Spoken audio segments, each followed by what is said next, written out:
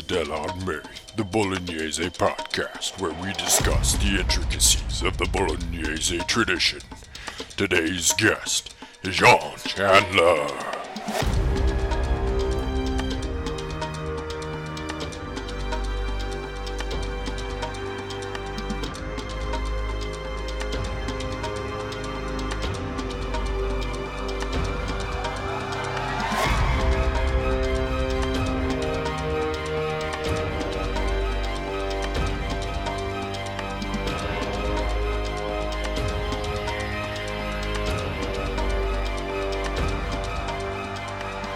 Today's guest is Chandler. John, welcome to the podcast. Thanks for having me. Glad to be here. Yeah, it's great to have you. Jean, why don't you give us a little bit about your martial arts background and how you got started in Western martial arts? Yeah, so I'm a little bit odd duck in that sense that I don't really have proper martial arts background prior to HEMA. I have been doing HEMA for a long time. I was a punk back in the 80s. We got into some ridiculous little street fights and stuff like that, and that's pretty much what I bring to the table on that level. I've been involved in HEMA since about 2002, and probably didn't know what I was doing for several years at all, and then we started much more seriously probably since about 2008, 2009. And I've been into the history, the historical context of the fencing manuals or fight books around 2012. That's a lot of dates, but let's say, 10 years, pretty serious research, and that's become my niche. Context of the fight books, and in particular, Central Europe and the free cities, and although I'm also very interested in Italy and the universities and the city-states. Glad to meet y'all. Yeah, so it's kind of sort of exactly what we're doing. What were people actually doing? And right. I think that in the HEMA world, there's so many people that thank God are taking the manual seriously now, and they do this sort of Talmudic study of the manuals and every word that's in it without really knowing anything about the people who wrote the manuals or who used these fencing systems, the world they lived in. And I think that just, if you're just studying sort of the Word of God, so to speak, you're reading the Bible to understand the entire world, you're going to miss some things. And so I'm all about bringing in the rest of the world a little bit, because I think it just opens up so much more, and it helps you understand the language.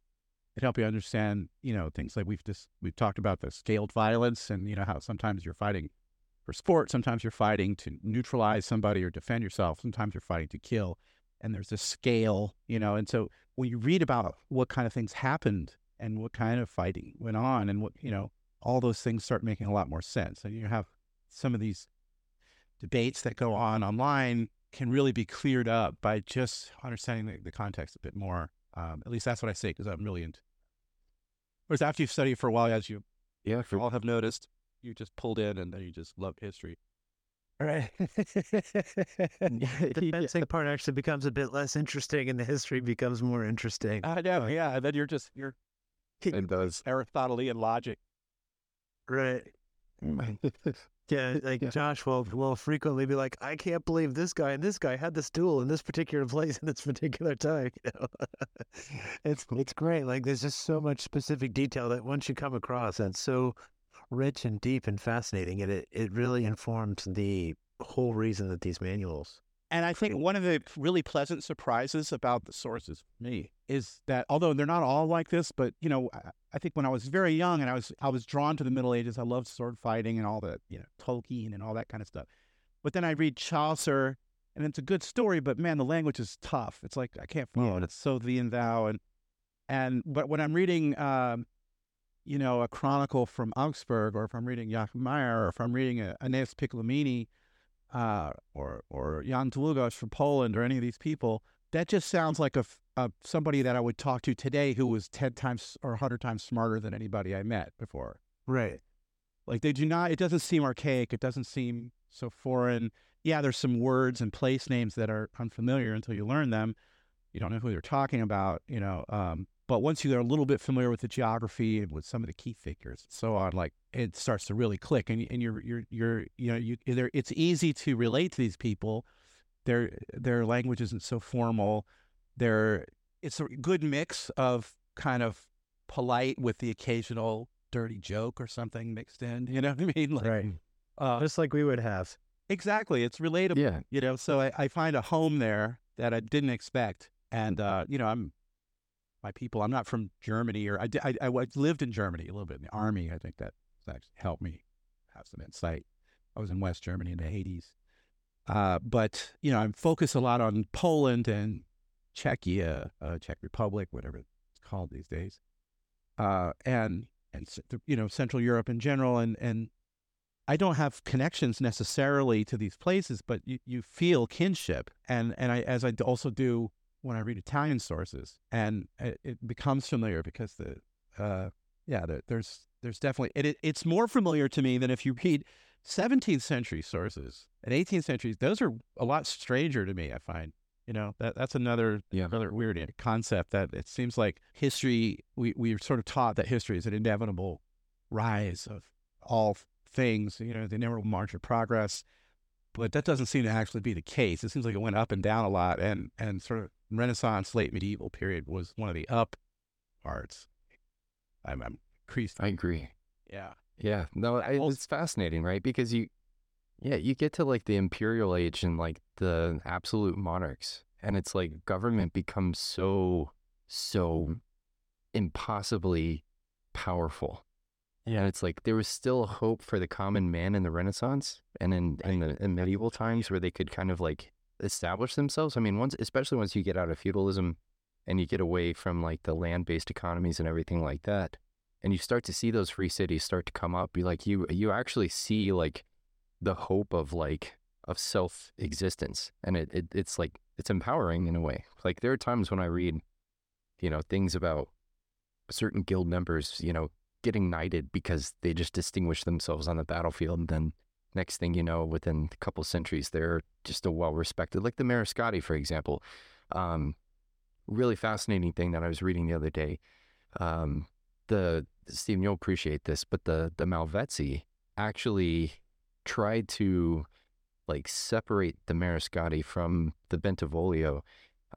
When Galeazzo Mariscotti ended up saving Annibale Bentivoglio's life when he broke him out of jail, he was like, how could Annibale sully himself by making the second family in Bologna a bunch of peasants in the Mariscotti? And it's like, wow, that's crazy. Are you serious?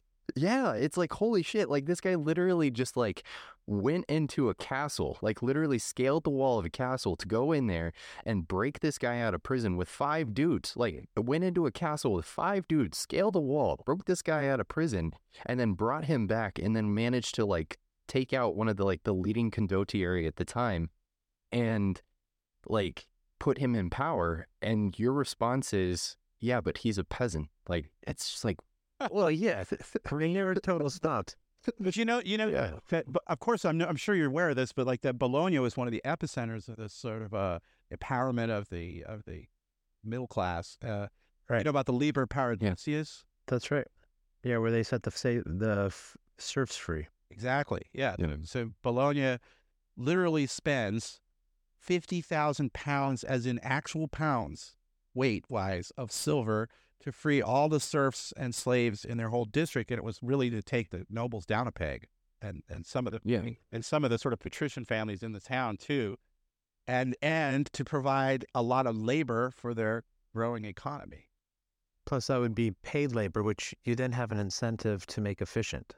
And they buy stuff, so there's a knockoff effect. Right. And they knew that. Yeah. They knew that. You know, they knew that slavery was, very good for the general economy, and serfdom was like just a drag on everything. So they're like, no, we're going to make these people weavers. And that was in the 1200s, I think, right? Well, yeah, 12. Yeah, I think so. 6. Looking at when. Yeah. That sounds right. Yeah, I remember that.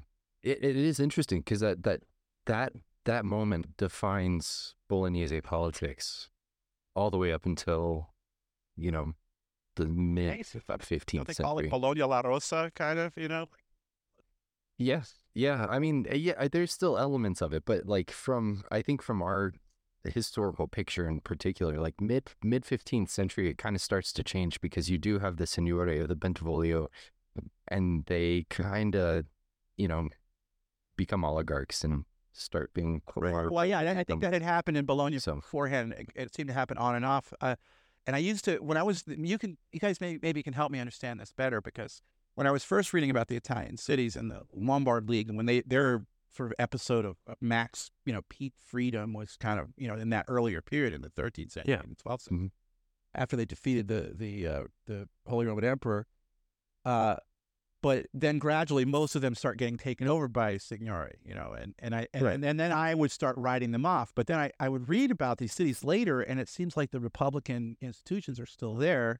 And I read an academic article that was saying that basically they would have these sort of condottieri guys or whoever, these conti or overlords, but the city itself was still more or less functioning as a republic because that was the more efficient system. So you had sort of like, true, you think, or is it buried back down? Or I was reading. Oh, definitely, yeah. So my take on it is, so with Bologna in particular. Okay. Oh, go ahead, Stephen. Sorry. So my take on it is basically that's about it. So you still have a republic, but you have a top family to give people an incentive not to be fighting to become the top family. So all the Italians, are by nature just intensely, violently competitive and super jealous of each other. And so you need to have a seniority to keep things kind of in line. But it also changes. Like Milan, for example, was not a republic at all. So one of the most important distinguishments is there would be the seniors who lived in a palace in the city and those who lived in a castle in the city. And generally, if you lived in a palace in the city, then it was more Republican probably than it was dictatorial. And if you lived in a castle in the city, then you probably was more dictatorial than it was Republican. That's really interesting because, in Central Europe, they often had a castle in the city, and the castle was for the prince. And the first things they did when they would overthrow the prince or the prince bishop or whatever was destroy the castle. And sometimes they left it as a ruin. Like if you go to Turyn in Poland, which was one of the free cities up there in the Prussian Confederation that overthrew the Teutonic Order, they still have the ruins of the old Teutonic Knights castle. Left it that way. It's awesome. It's like, never again. I think that's very interesting. And it seems to be also the role that in Venice they had the Council of 10. They seem to have been the most stable of all the Italian cities. Right. And the Council of 10 did make compromises, and they weren't unreasonable, but they were the boss. And Venice, they brilliant electoral system. That was just amazing. They did, 10 guys nominate 10 more guys who nominate 10 more guys who nominate 10 more guys, and so on down the road. Until finally they pick. Have right. They had. I think they had one big one where the oligarchs kind of got ahead of themselves a little bit, and they tried to overthrow the Doge. The late 15th century. The interesting thing about Bologna is that, it was very much class-based, the way that they... Josh, again. Come on, Josh. Hey, we're going to need new providers. There it is. All right, there we go. It's back. Yeah. All right.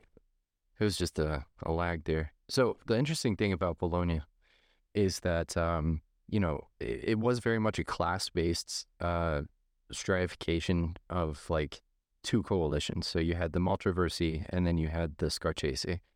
And the Scarcesi were primarily composed of the oligarchs. So, and it was usually from the merchant guilds. So anybody that was actually selling a product or something like that. So it was the bankers, the lawyers, the cloth merchants, and the soap merchants. Whereas, be like the Popoli, for example. It was, the Popoli, and the Scarcesi comes from the Popoli coat of arms. So it's the Chekhov order, the Popoli coat of arms. That's where they get their name. It's called a Scarcesi. Scarcesi. Sorry, I suck with my pronunciations. Still learning it. Yeah. But then the other one was the Maltraversi. So the Maltraversi were primarily composed of the lower guilds. So that's where, or the sort of the artisan guilds. And so they basically were, you would have the butchers, the goldsmiths, the stonemasons, like various like craft guilds, right? And so one of the stipulations of becoming a noble in the city of Bologna is that you would have to have a prior noble, so either membership in a guild, like one of the sort of the noble guilds, those 4 noble guilds, or you'd have to have a knight or a doctor in your family within the last 30 years. So those are kind of like the societal like baselines to become a part of the nobility. But if you did or took on a manual craft at any point, you would be completely excluded from the noble guilds. So the Maltraversi were primarily composed of the lower guilds and typically align themselves with the Pope, whereas the Scarcesi would say it again, Stephen. Scarcesi, you said it right, man. Yeah, okay. All right, good. The Scarcesi would basically align themselves with, a lot of times they would align themselves with the Visconti, and that was usually to, their fault. I mean, history didn't really play out well for them every time they aligned themselves with the Visconti, but they would align themselves with foreign powers because the members, like the noble members of Bologna, felt like if they were in the company of or constantly in communication with various lords, dukes, marquises, whatever, that would elevate their status, right? So one of the things that I've been writing about recently is with Giovanni I Bentivoglio, when he's having this big throwdown with the Gazzadini family, the Gazzadini, like their coat of arms was actually the coat of arms of the Maltraversi, but at this point, the Gazzadini were bankers, and they had kind of like elevated their own status.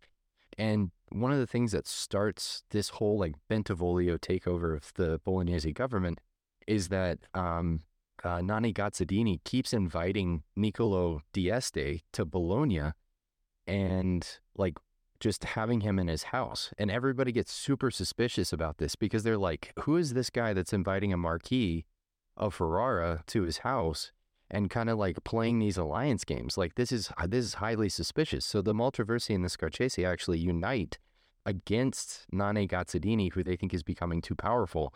And that's what brings the Bentivoglio to power. It's a really, really crazy story. Yeah, that's very interesting. And there's definitely strong parallels. A lot of the German cities, because they also used to have typically a two-tier stratification where you had the artisans, and then you'd have and sort of the lower merchants. Some of the professionals and stuff would be in like one strata, and then you'd have the long distance merchants and some of the property owners, and also some usually certain artisans, although that depended a lot on the town, that would be in the upper strata. And some towns had a hybrid, and some it was just what they called the patriciate, and some it was just more of the artisans that were in charge. But one of the huge differences that in north of the Alps, or even in the Alps, in the Swiss Confederation, you didn't have nobles in the towns. The nobles were not trusted, and so they were often banned. They weren't allowed in the town at all, and some places they were really openly contemptuous of the nobility. And this lasted to even to the early 20th century. Several North German towns, like in Hamburg, they used to have all these songs, about how nobles are illiterate thieves. Don't keep lots of carnival satires that would show up where the nobles are just bombastic, and they're speaking bad Latin to impress everybody with how educated they are, and they can't fight well, and this was a big thing also in Germany, that they were having trouble because, and I think there's two models: the Mediterranean model, because you see this in Spain too, or in the Iberian polities, where there's sort of an urban nobility. They made this like urban nobility that were a special case. They weren't really fully nobles out in the countryside that would be, necessarily on the same level as some of the big major rural princes, but they were they had their status, and that's actually what Louis XIV copied eventually in France. He ennobled some of the wealthier merchants in Paris, basically and Lyon, I think Montpellier, and a couple other cities, just so that the rural nobility couldn't keep interfering in their businesses. He was trying to build up the economy because he was competing with Venice, and he was trying to figure it out. And so, like we actually have some strong mythology that has come down to us in our modern economic theories, like the idea of laissez-faire capital comes from this thing where representatives of Louis XIV meeting with merchants in Paris, and they said, "What do you want us to do? Whose leg do you want us to break so that you can start making textiles and glass and arms that we don't have to buy it from Venice? We want you to do it as well as the Venetians are doing." And they said, "Laissez-nous faire," like let us do it, which meant not no regulation. It meant the town regulating itself, which is what all the city-states did and all the free cities did. But the modern interpretation of that is like no regulation, anything goes, which is absolutely not what it meant. Actually, all the medieval towns have been described as being hyper-regulated, but the difference is instead of being regulated, like it doesn't work if it's regulated from 100 miles away or 1,000 miles away. It's the town itself is regulating and constantly changing everything to match the circumstances. So it makes sense. And last time we had this, we were doing the interview, and before we were talking about guilds, and I was trying to think of a correct analogy, a modern analogy, or what a craft guild looked like in the northern half of Europe, let's say, north of the Alps and east of the Rhine. And the best modern analogy I could think of, there's a few. We have the professional associations like the bar associations for attorneys and the AMA for the AMA. Yeah, they're a little bit similar, but they're different. And doctors and lawyers were different in the Middle Ages too, because they were university educated. But one I thought of was potty. Either of you guys do scuba? Do any kind of dive? I do, yeah. So you know what potty is? Of course, yeah. And that is a pretty good analogy for a craft organization that would be called a guild in the United States. In Europe, the academics tend to call these just crafts. But so if you're a weaver or goldsmith or cutler, armor, or whatever, there's a craft association. It's kind of like potty, because it's like what potty has to do is make sure that before people go scuba diving, they know how to do it. Because scuba diving will kill you if you don't do it. So like they certify people that means that they actually know how to do it, both for recreational and what would be relevant here is the commercial diving. So if you're a hard hat diver or something, you have to get a PADI certification. Right. So that means that you know how to do it. So that is actually what craft guilds would do. Craft guilds were in charge of training. So making sure that, they had this apprenticeship system that would have, and the journeyman system that would put you through what you needed to learn and the processes that would sort of temper you and turn you into a responsible worker. And then they would do some quality control, but it wasn't the basic rule of the craft, or like the artisan guilds, was not necessarily political. Those were separate organizations that could be tricky, to quantify. So like those are a little bit more like in our lifetime in the U.S., something more like Shriners Clubs or Elks Clubs or Masonic Club. Something like that. So that's the social guild. All different kinds of those. Some of those were like for fencing, and some of them were for religious reasons, carnival, and some of those were very political in the town. But if you were a weaver, you had to get your PADI certification. You had to be in the craft. You did not necessarily have to be in the guild. Some towns required it, many didn't. And in many cases, depending on what job you did, if it was prominent in that town or not, you may not be allowed to. And you'll find that in the German and Slavic, Norse, Flemish, etc. towns, Dutch, all that. Right. A lot of times, even in the trading cities, the ones that were on the coasts, where most of the money was being made by trade, the merchants had more power. When they're further in the interior, the artisans were more powerful. But even in the trading cities, there's usually a couple of guilds, craft artisan guilds, that were so powerful, so well connected that they were part of that elite. And one of them, we had discussed this briefly last time, butchers, for some reason, are often up in there. Goldsmith. A goldsmith was somebody, if you were a goldsmith, and apparently you could become a goldsmith by starting out as some other kind of metalwork, cutler or something like that. Goldsmiths rubbed elbows with very rich people, including all the princes and stuff. And they had a lot of social mobility. Butchers always prominent in the militias. They were often merchants on the side of the alliance, even in towns where most of the crafts have been put down, like in Nuremberg. And so I think that's one of the main differences, And then the merchants also had their guilds, and those were mostly for basic regulation and insurance, because they were going on boat trips all the time. In Italy, they developed a little bit more sophisticated systems for that. They had actual insurance and what they call commenda contracts. You know about that? No, I haven't heard. A commenda contract. So the Italians developed very sophisticated law around trade. So commenda contract would be like where you will buy a portion or percentage of a ship voyage, and you might also buy a portion or percentage of a ship. So it maybe you have the the Bolognese galley Sure. is going on a trip down to some to Toulon, France, let's say, and that you have a sense of what the risk is. They would have actuary tables and like, well, how many have we lost on this route before?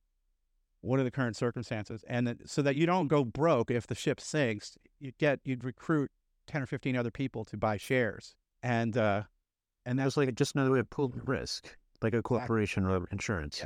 Yeah, and that the very first reason for guild was for insurance, to pay for your orphans, for your business partners and stuff. It got more complicated. Originally, it was widows and orphans, to pay for your family if your ship sunk, basically, or the pirates got you. Yeah, that's interesting. I've got an academic paper that's in my queue right now. That's about the dangers of traveling between cities. I don't have enough information on it yet, but I do know. I'm assuming that there were lots of dangers between cities. Yeah, that's another thing where, I think we had talked before about a little bit about scaled violence. And, I originally was learning about that from Professor Tlusty. In towns, I was sort of thinking it was an urban phenomenon, but it seems to be a thing with bandits too. Bandits and robber knights and so on. So your chances of getting accosted by bandits traveling was pretty high, especially in Central Europe, but I think in Italy too. And it seems even more so in France. Like I did a detailed paper on Benvenuto Cellini's autobiography, which is hilarious, by the way. He killed about 7 people. Wait, Cellini did? No, Benvenuto Cellini, the guy. Oh, Benvenuto Cellini, yeah. Okay. Yeah, the guy who did the famous Perseus statue. That's right. Who wrote the autobiography? Yes, he wrote a memoir. And what I did was I looked at all the fights in the memoir, compared them to different fencing manuals, and what the techniques were and all that. And when he went into France, he started working for the French king, and it got zany. I mean, it was just constant violence. And it seems like the principalities, the kingdoms were less well regulated than some of the urban areas. Like when he was in the district of the Duke of Milan, the problem was that he kept getting angry at people and wanting to pull his sword out. And everybody was saying, dude, don't pull your sword out here. You'll go to hell. Doesn't matter who you are, and I don't care. I'm friends with the Pope. You better not. You're gonna regret it. And whereas in France, it was just like, yeah, expect to be attacked. But even if you were robbed, you weren't necessarily killed. Well, I think Lucy, she kind of touches on a little bit too, like how there were different cultural applications to kind of mitigate feuding, right? Like that's kind of one of the core pieces of her thesis. And it's clear, like especially in Bologna and in Florence, that feuding was a big problem. Like leading up to the 14th century, into the 14th century, like coming to the turn of the 15th century, feuding was a massive problem that everybody had to solve. And it seems like weapons laws in most Italian cities were much stricter. And to kind of mitigate that to, like if you don't have an armed population and there's a chance that your population could potentially come out under attack from, an outside power, is they just started telling like military forces in condottieri that they had to stay outside the city. And then another thing that they did in Bologna is that if you were a soldier in Bologna, you could not be a voting citizen. You were That was really interesting, right? Because they didn't want if you're going to arm your population and you're going to take a whole bunch of people who, might not necessarily or might be looking to elevate their status, we don't want them to kind of like hijack the government. Yeah, that is another one of the key differences, I think, between sort of Central Europe versus Italy, which is that in the towns under German town law, so that's another key to make, is that the Germans had this system where they had a system of founding cities, and they would copy the town charters from one town to the other. So Lübeck, for example, their charter was copied like 35 times for all these other cities all East Central Europe and all around Scandinavia and up around the Baltic and even places in the British Isles and stuff.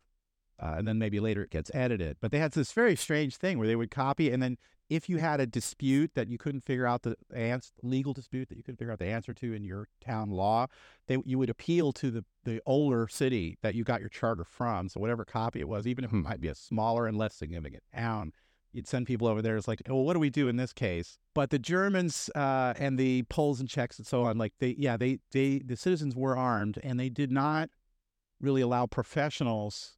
They might have 10 or 15 professional guards in the city to do the most like guard work, like standing at the gate and checking the tolls, whatever.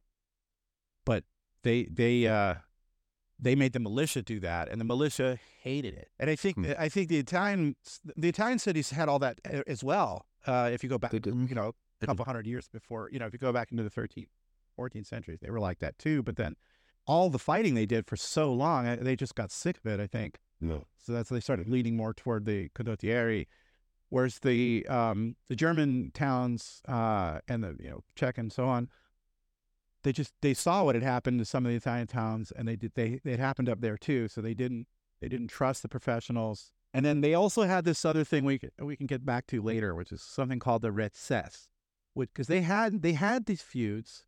But I would say that in Germanic law, the emphasis on stopping feuds was enormous. You can read this this is in the Norse sagas too. There's so many things that are put in place to try to sort of derail feuds, and the paying of weregild and all that kind of stuff.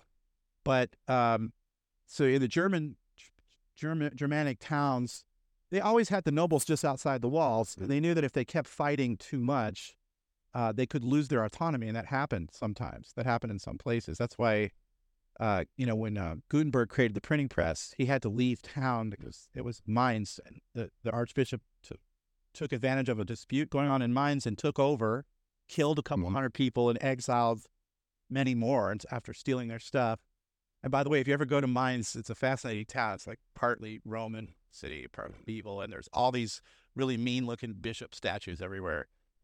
Yeah. I wrote a pretty in-depth piece on the Mainz Session feud because it was important to kind of like try to get that picture. But you talk about the kind of the mobility of goldsmiths. I think that Gutenberg was also a goldsmith, wasn't he?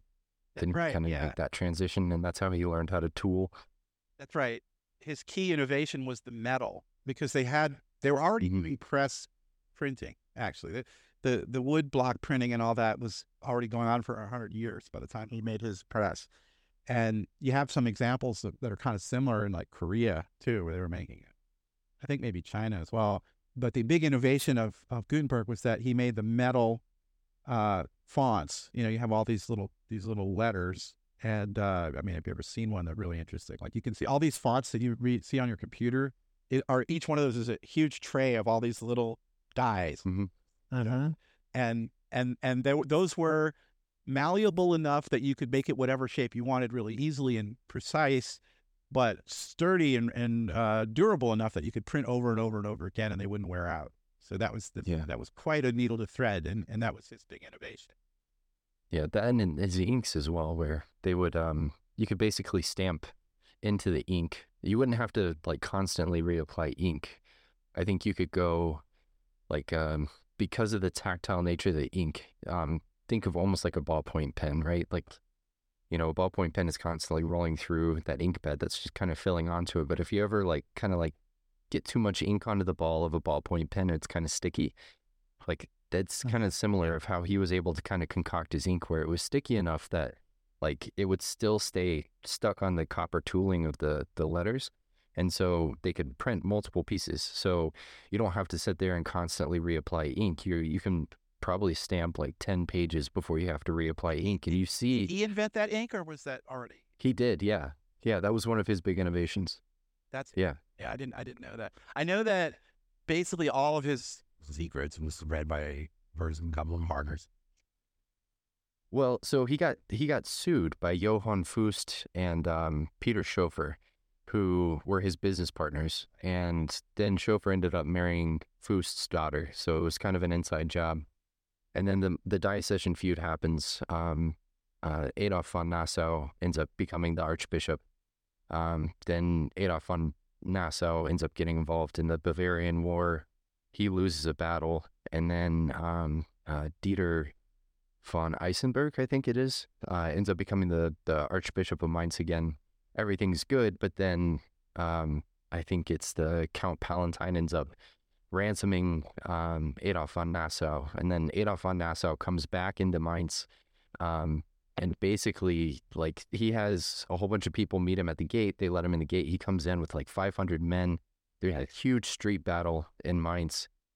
He ends up slaughtering all the people that are fighting against him. And then he calls all the people of Mainz to him, and he's really upset because he feels like, he was supposed to be the archbishop, and there's a lot of politics that go into it. But then he tells them that he's going to reconcile with them. And then everybody that comes, he's like, if you supported Dieter von Eisenberg, then I want you to meet me in the town square. And like 800 people show up, right? And so all 800 people, the moment they kind of like settle in and he starts speaking, he's like, get out of Mainz and never come back. And that was his way of kind of luring them in. But the thing is like, if you look at the history of printing, like the two, I can't remember their name off the top of my head, but the two German guys that ended up really kind of setting up the first printing press in Italy using Gutenberg's technology, both of them came from Mainz, so they were probably either apprentices of Gutenberg or Schoeffer after they had sued. Yeah. Well, they were exiles. They were exiles from Mainz. Like, they had been exiled in that whole like diocesan feud. So like the diocesan feud basically causes not only like the spreading of the printing press, but it also causes this is kind of one of the conclusions that I'm going to draw in this long piece that I've been working on. But it actually also causes the Protestant Reformation, because so many of the people who went out and started printing, if you look at a lot of their early works, they went and they started looking at like, the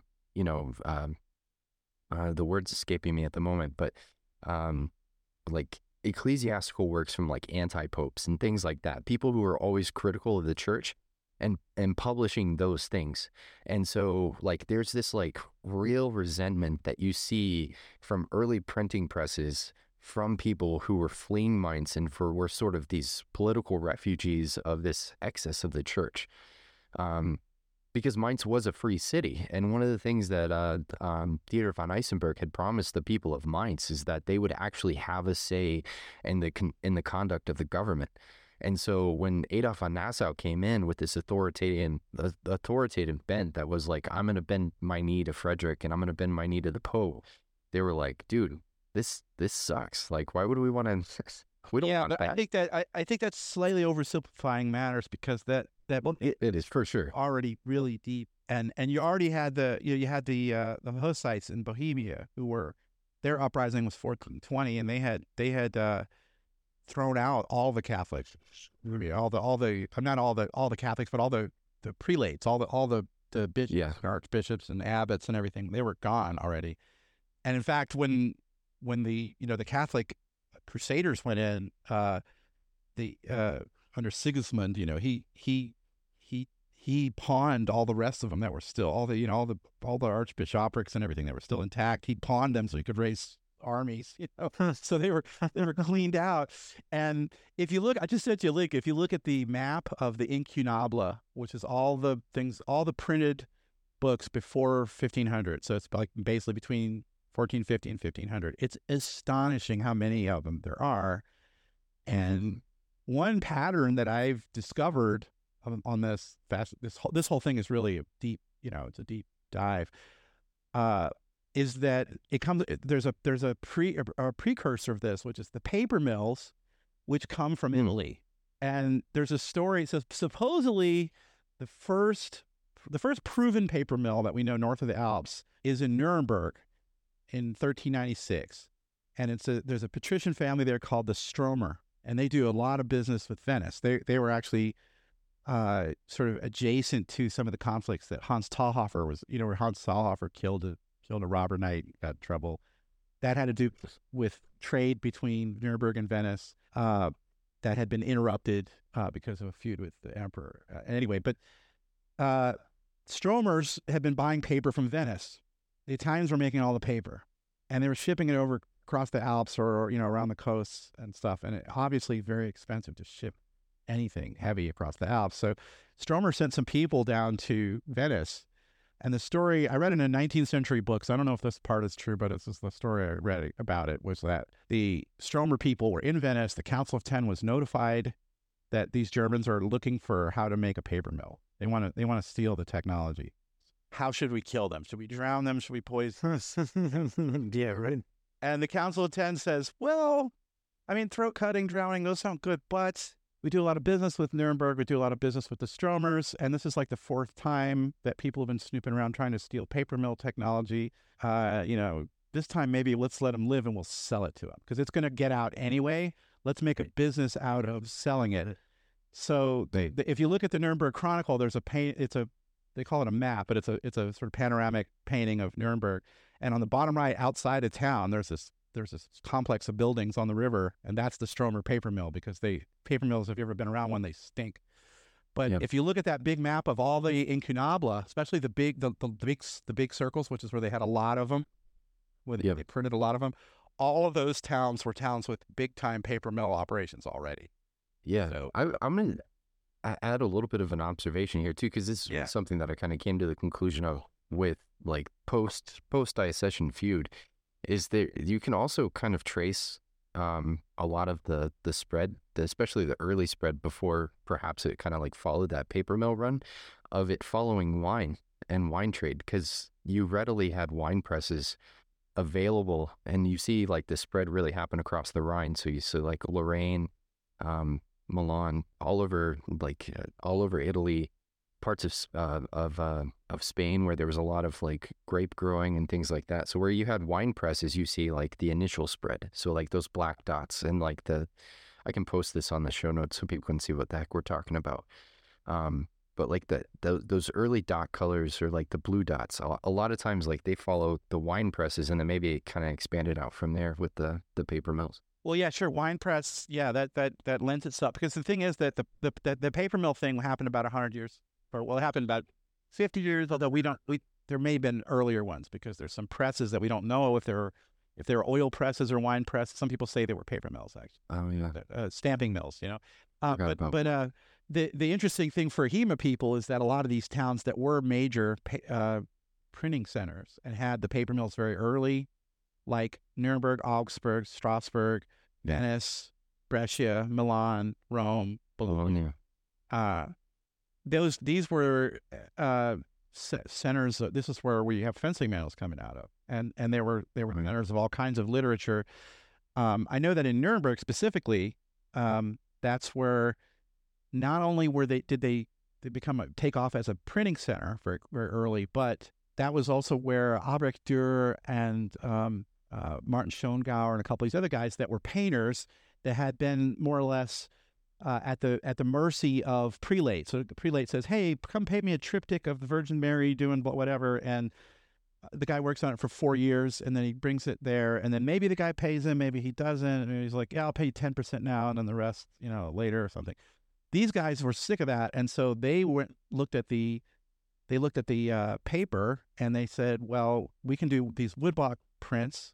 Woodblock prints are a little bit crude," so they figured out how to do the metal print blocks. So the copper plate engraving and the dry point engraving, and there's one other one I forget. But so Nuremberg was already in the early 1400s was already producing all these playing cards and all kind, like there's like erotica and political satire. There's a lot of anti-church stuff that's already very popular with the early block printing. And then some of the playing cards in particular are really cool. I really like all those, and there's a whole separate version of that in Italy.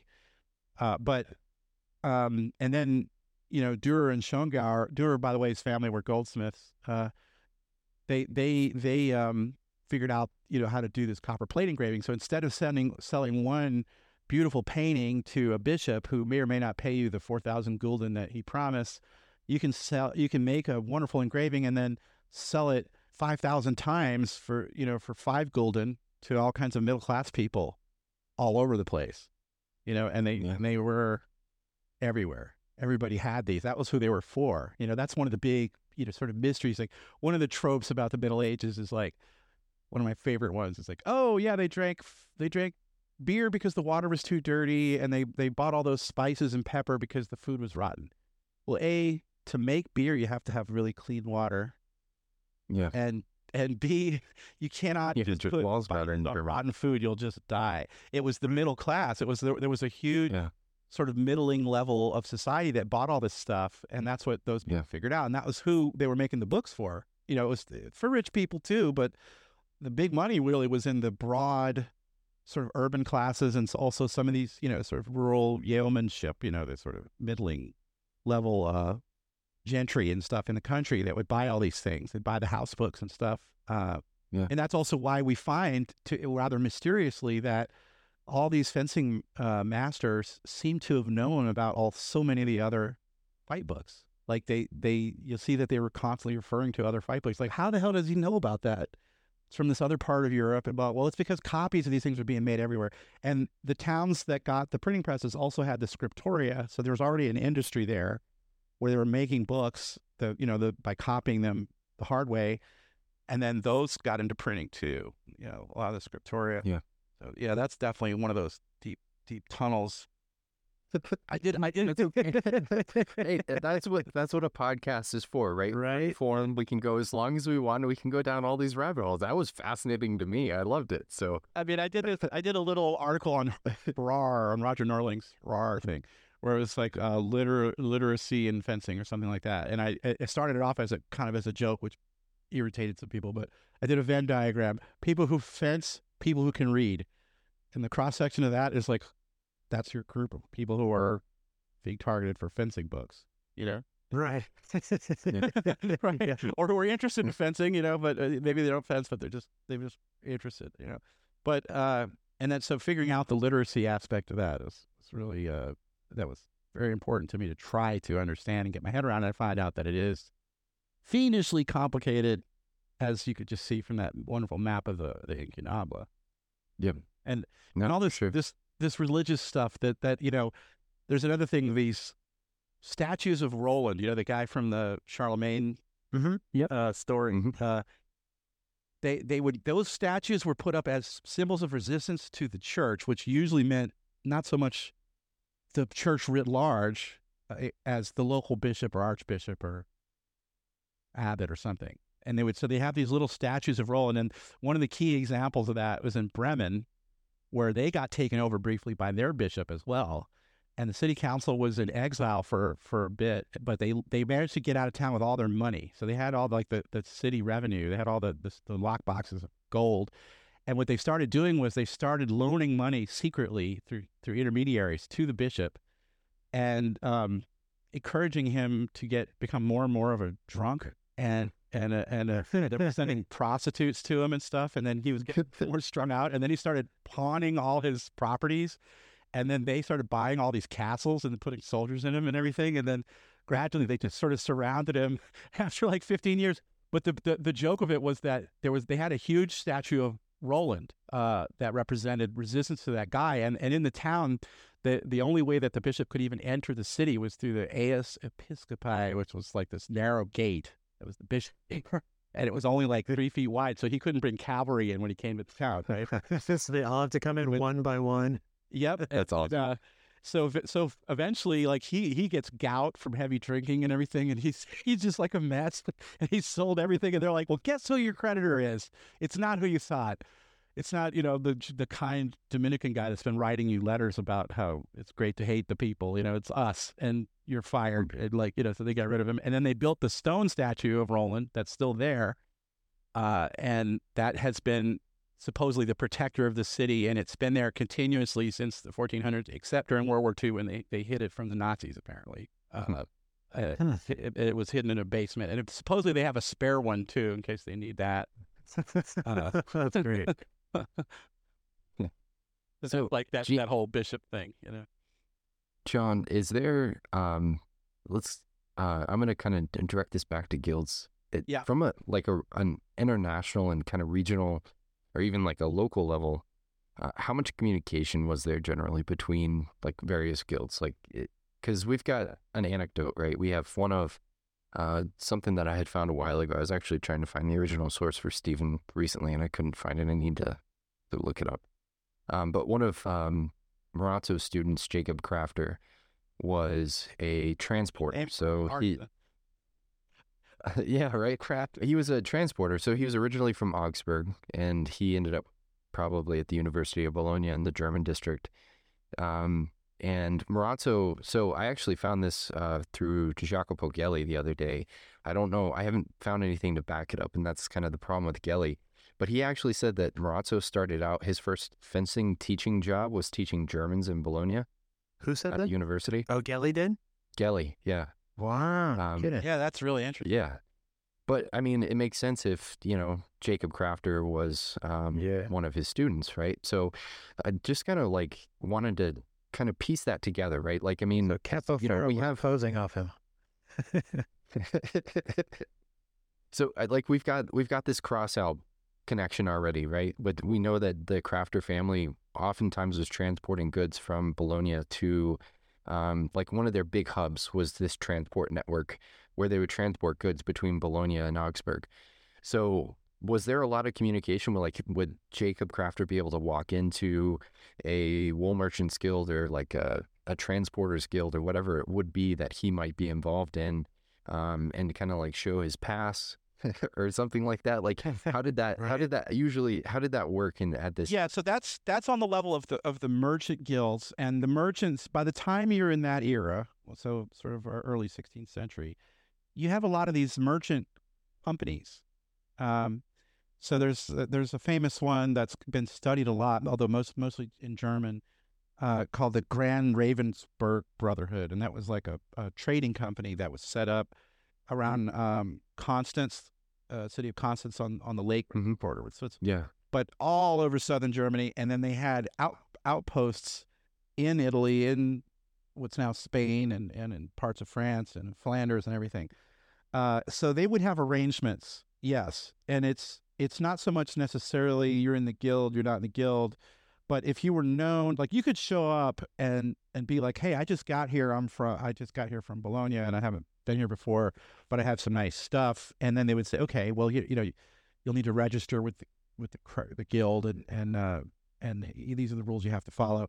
The towns had something called the staple right. That was kind of a weird thing. It's different from now, which is that if you're traveling from Bologna and you're trying to get up to, say, Basel or something like that, and you pass by some of these little Swiss towns on the way, okay, because they're controlling the pass through there mostly, you'll have to stop in the town and take all your stuff out that you're trying to bring to Basel and offer it for sale in that town. That's the staple right. That's one of the rights that these cities had. So there's a chance somebody could buy it from you, off of you, but there's rules on how you're allowed to set the price and what percentage of your goods you have to offer for sale and for how long and everything. But once you get to the town, you'll be following those rules of the market.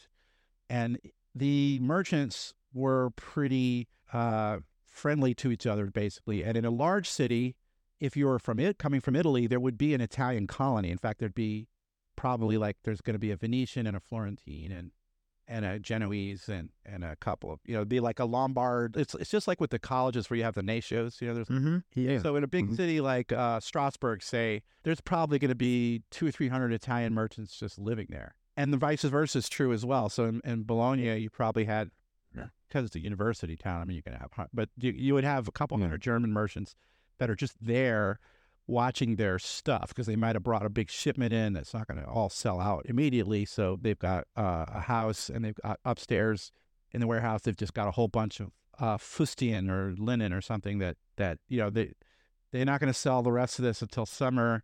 So they're staying there and they're waiting, or they're selling small amounts of it and they're in charge. So anyway, they had these arrangements. The journeymen traveled by law. They had to roam around. So, but that's more on the craft level, whereas the merchants, were perpetually circulating. Usually they would have specific routes. Not always, not all of them did, but a lot of them would be like, if you're in Strasbourg, there might be in the town itself, there might be in the guild hall, there's a bench of people that trade with Milan, and there's a bench of people that trade with maybe, it might be a cluster of 6 or 7 towns in Tuscany or something like that. So that also was very much a thing. So yeah, the merchants made things convenient. And another thing would be that there would be letters of credit. So one of the Italian banks, like the Monte dei Paschi di Siena or the Bank of St. George of Genoa, or the Medici when they were around, or the Bembo, or whatever, like they could send you a letter of credit, so you don't have to carry money across the house. Right.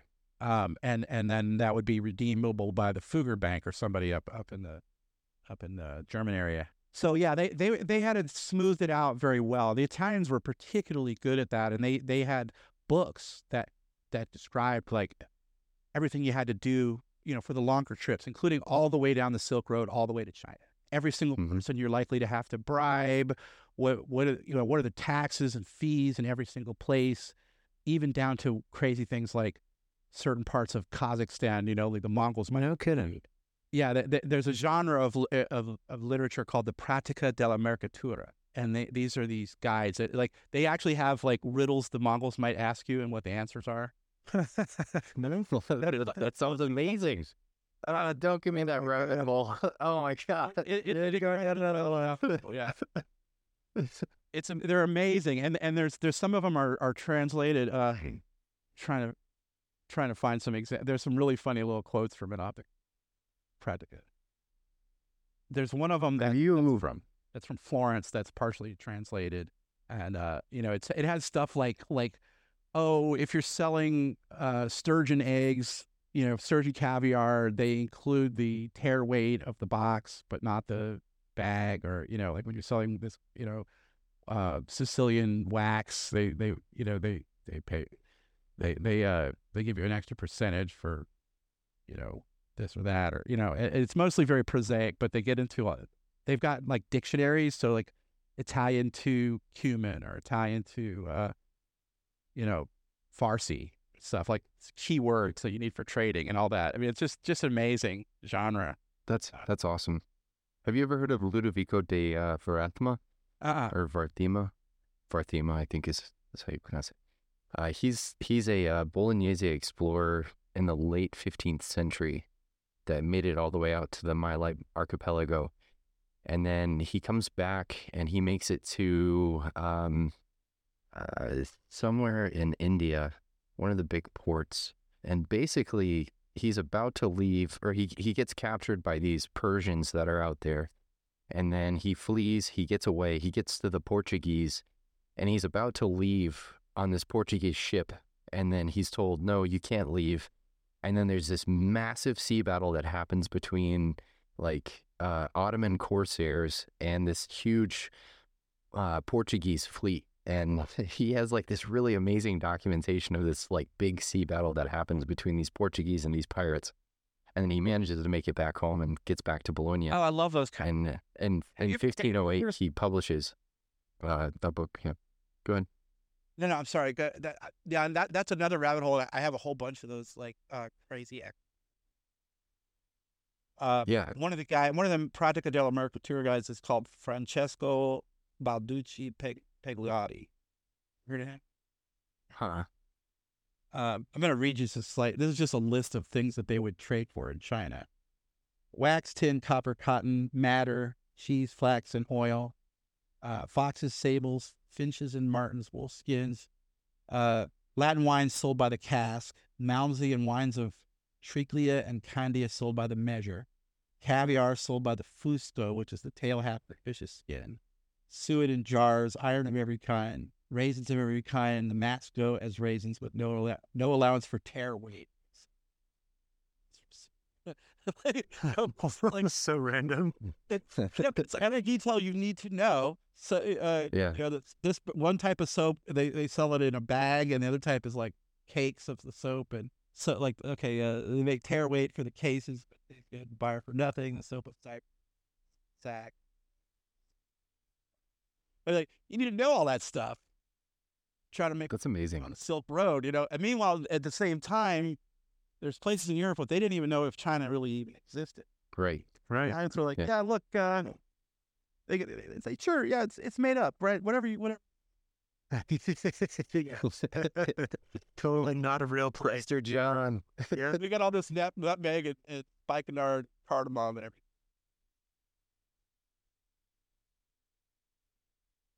So, in general, John, how did guilds decide monopolies over certain things? So, like, if you were to take like a piece of equipment, let's say like a brigandine, brigandine, right? And you had many different trades that kind of went into it. You have cloth merchants, you have metal workers, you've got, I don't know, coppersmiths. God knows how many different people are going to come into it because you got the rivets and everything like that.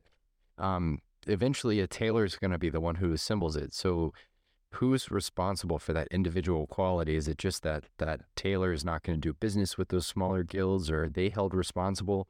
I mean, if I'm out and I'm fighting in battle and all of a sudden one of my spalders falls off because, you know, I had a bad copper rivet or something like that, am I going to hold this coppersmith accountable, or is this, how did that usually work with, between guilds Well, that's a complicated. when there's that level of cooperation?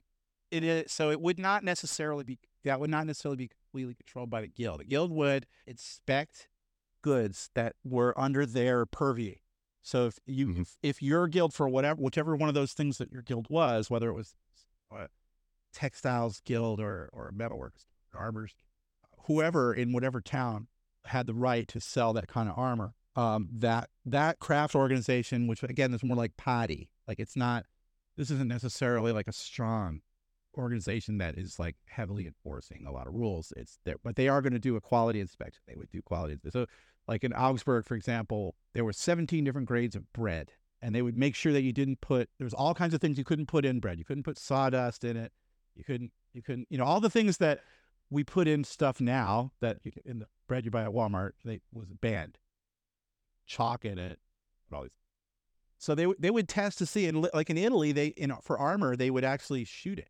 That's where the proofing, Right. originally with crossbows and then with guns. So they had the, I know that it was like the Ballisti Piccolo and the Ballisti Largo or something in Venice, where they would shoot armor with the cross, mark the dents.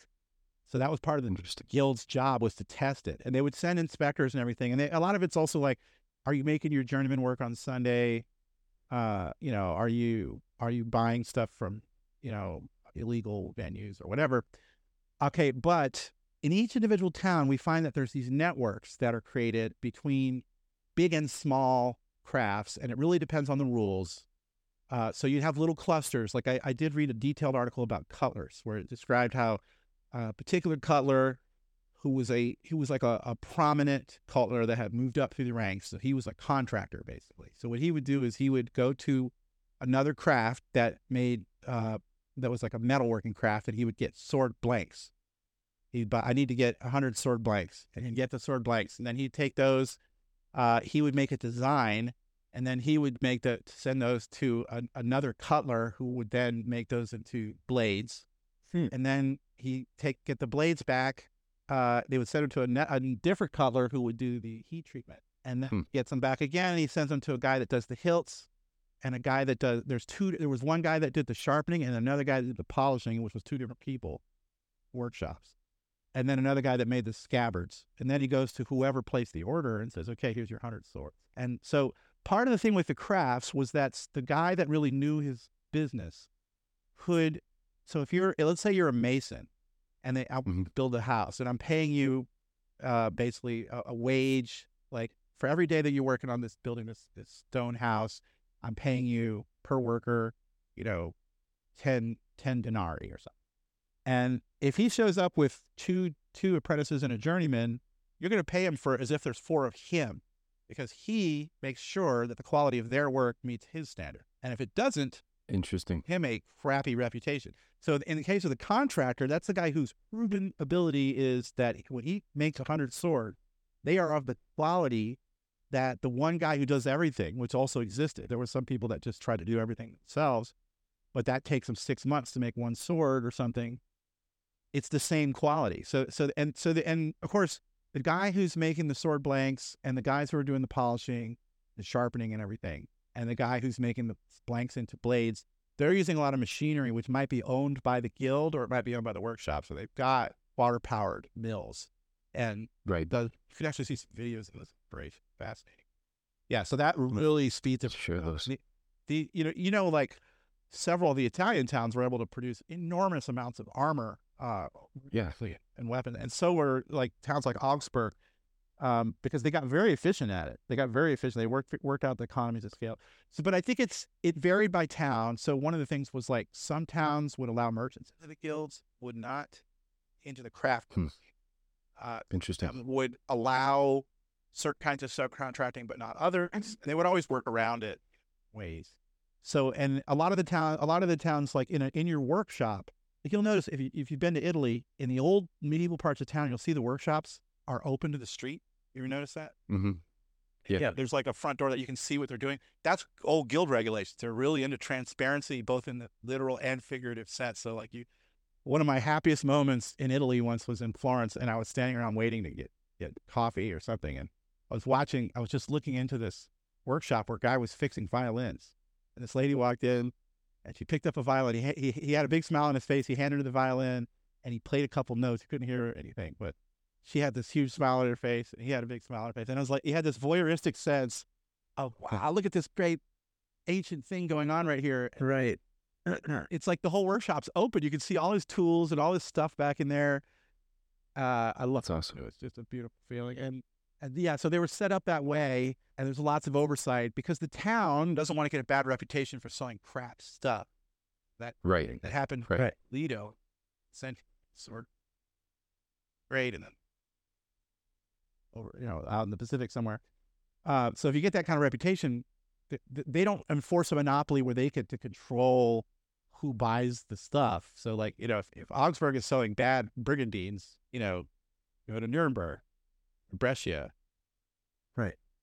You're going to go somewhere else for sure, and that happened very, very quickly. So that's their motivation, and they don't want to hassle each other too much over how they're doing their business. So because then, it's north of the Alps, everybody's armed. Trouble. Yeah. Yeah. Right. And that makes sense why they have to regulate it too, because it's it's the value of all the merchants in that city. Like that's their brand, their product. That's right. In the industry, like I read a story about how bakers got caught adulterating the bread in some town, and then they got put in the back of the All Saints Day parade, and I think they got taken out of the parade. Oh. So then they went on strike, and they wouldn't bake any bread in the town, so all the bread that everybody ate had to be ordered, so it was stale for like 5 years.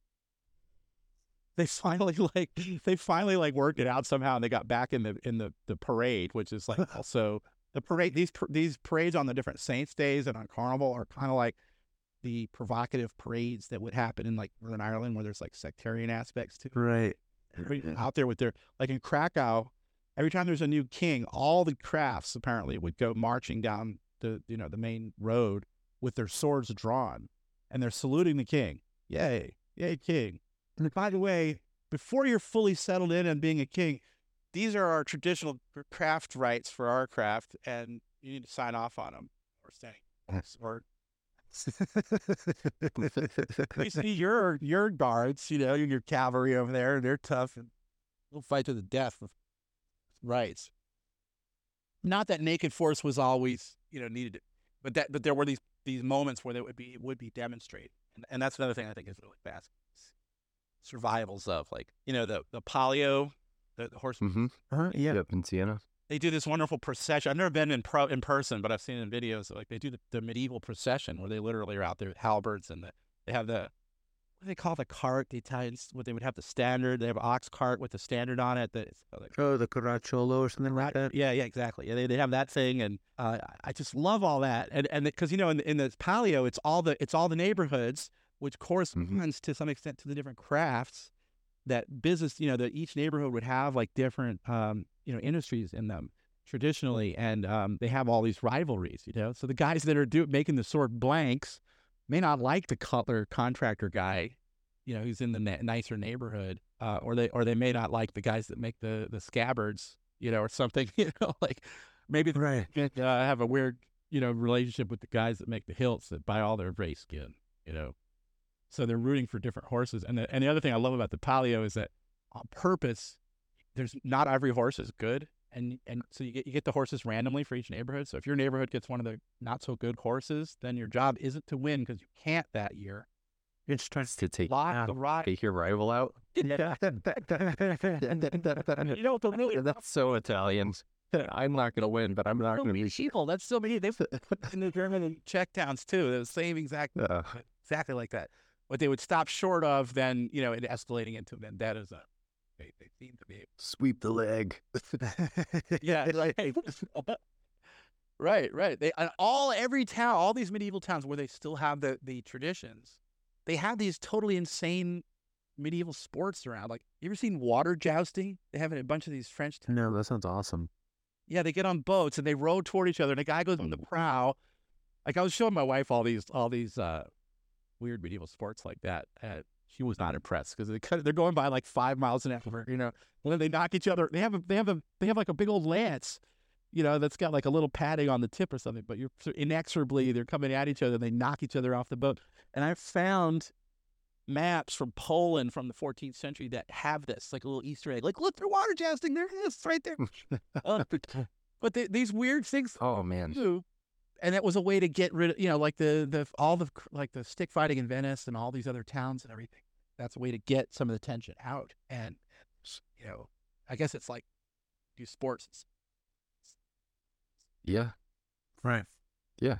No, that makes perfect sense. You're going to have to send me the water jousting thing. Cause Yeah. That's I'll send it to you right now. There's so one of the things that we have available to us for our event Oktoberfest is a giant Olympic-sized swimming pool. yeah, dude, you should do it. Yeah. we have a pool. And I think, yeah, there's a pool. So I think that we should do some water jousting. All right. Sounds awesome. Yeah, I think you absolutely should do it, man. It looks hilarious. And like I said, my wife, she was like, those guys are old and fat. I'm like, you act like that's bad. It's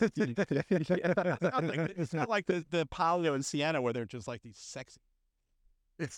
Right. So they're on the bareback on the horse and all the beautiful women singing their song, the neighborhood songs and everything. Like that's a much more sort of James Bond movie kind of scene. But all these other ones are great too. And I love them. I mean, Yeah. Running of the Bulls is one of those things. It's like all these are all part of it. Create social cohesion through manage chaos. And I'm from New Orleans, so we still have carnival here. So I totally get that whole thing. Like, because a lot of crazy stuff goes on in carnival, and some of it's quite organized. And there's, it's the Saturnalia. It's like the ruler becomes the ruled, and vice versa. And it's extremely cathartic. Really. Yeah. Of course, if you're not ready for it, it's totally huge. Yes. You brought up something that you brought up something that's really interesting, John. Because I think I'm still trying to figure out like the districts in Bologna, but through a lot of the research that I've been doing lately, I've started to notice that guilds had certain districts.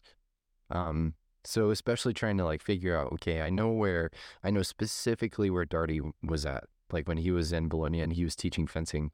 I know where De Luca lived. He was in the parish of Santa Maria della Muratella, I believe. And then, like just the other day, I came across something in Ghirardelli where he's talking about how when Giovanni Bentivoglio ended up calling to arms, like he tried to raise the citizenry to kind of like support him. And so he called everybody to arms. And the first captain that he names is Guido Manziolino, which blew my mind, right? Because that could be, a scion of Antonio Manziolino. Right. Yeah. Right? But the thing is the district that he represented was also the district where eventually the Drapieri or the cloth merchant guild ended up building their headquarters. So my attempt to try to understand this and maybe this is information that we can kind of like work to find or collaborate on or something is, what were the districts of Bologna? I mean, is this a common thing that we see amongst a lot of cities where like you do have that dependency on like this district is specifically related to a guild? Because I know like in Siena, right? Like one of the districts is like you had the Jewish district, and in particular the Leonfante was their symbol, right? I wrote about that a little bit, where it's interesting that Fiore kind of uses the Leonfante as his like foundational piece because it was often associated with either crusade or with people who were Jewish, right? Because it represented Jerusalem to the medieval mindset. So it's interesting that he put it in his text. Yeah, there's a whole role in the martial culture, really in Yeah, for sure. Central Europe too. There's a guy, or an interesting character of social mobility, who was a burgher in Constance, and I think he was the son of the burgermeister or something. Yep.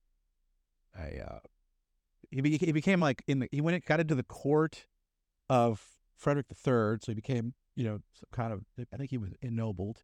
And then he went on a pilgrimage to Jerusalem, which he made a beautifully illustrated book all about, with you can see all the galleys and everything. I think they got boarded by an Ottoman galley at one point in one of the things. But he had a picture of a knight with a coat of arms with this like weird triple hat, and I posted it online, and a couple of people in our HEMA community let me know that apparently that coat of arms is a Jewish thing, like it's known to be a Jewish. Interesting. It's like one of those signs. Yeah, I mean, of course we know that we've got various, Judd and Judd Luke and all these guys that have Jewish names. And in Italy, there's, one really interesting little rabbit hole I found is that the Genoese colony in Crimea, there was a family there that were Jewish, Genoa, and when Crimea got taken back over by the Ottomans, those people were sort of stranded, and the guy that was the boss of this whole community there, which included there were some people that were Visigoths that lived there, and there's all these other weird little communities of people, and they had to try to figure out how to get out of the region. So he was writing letters to the King of Poland and the Archduke of Muscovy, and like, can I go, and what's the safe route, or can you give me free passage or something? And apparently they left and they went there, and we don't know exactly what happened to them, but that needs to be made into a movie. I mean, it was just such an event. Yeah. I also, not too long ago, by the way, I'm one of my other like kind of rabbit holes I'm always delving into are the Kriegsbuch, or these war manuals, and I found one that was written in Yiddish and partly in Hebrew, and apparently it's fascinating. Come from the Rhineland, and so there's like a Jewish guy somewhere who knows all about the war technology of his day, and had made certain interpretations on a bunch of things that were had a Jewish spin on it, so to speak. And who that guy was, and what his situation was, was going on, would like to. That's seems like in Italy there Genoa in particular, there was a lot of quite prominent Jewish families, and I still don't fully understand what the relationship was there. There was a big connection with with Bologna and the Jewish community. There was a big Jewish community in Bologna. They were primarily bankers, and as a matter of fact, Giovanni Bentivoglio, the way that the Bentivoglio family became very wealthy in Bologna was when the anti-pope Gregory the 23rd, before he became the anti-pope, he was the legate of Bologna, and Giovanni Bentivoglio had put down a revolt between I think the butchers and the wool merchants had kind of risen up, and they were upset about something. Giovanni probably caused it because he had deep connections to both of them. This is Anton Galeazzo.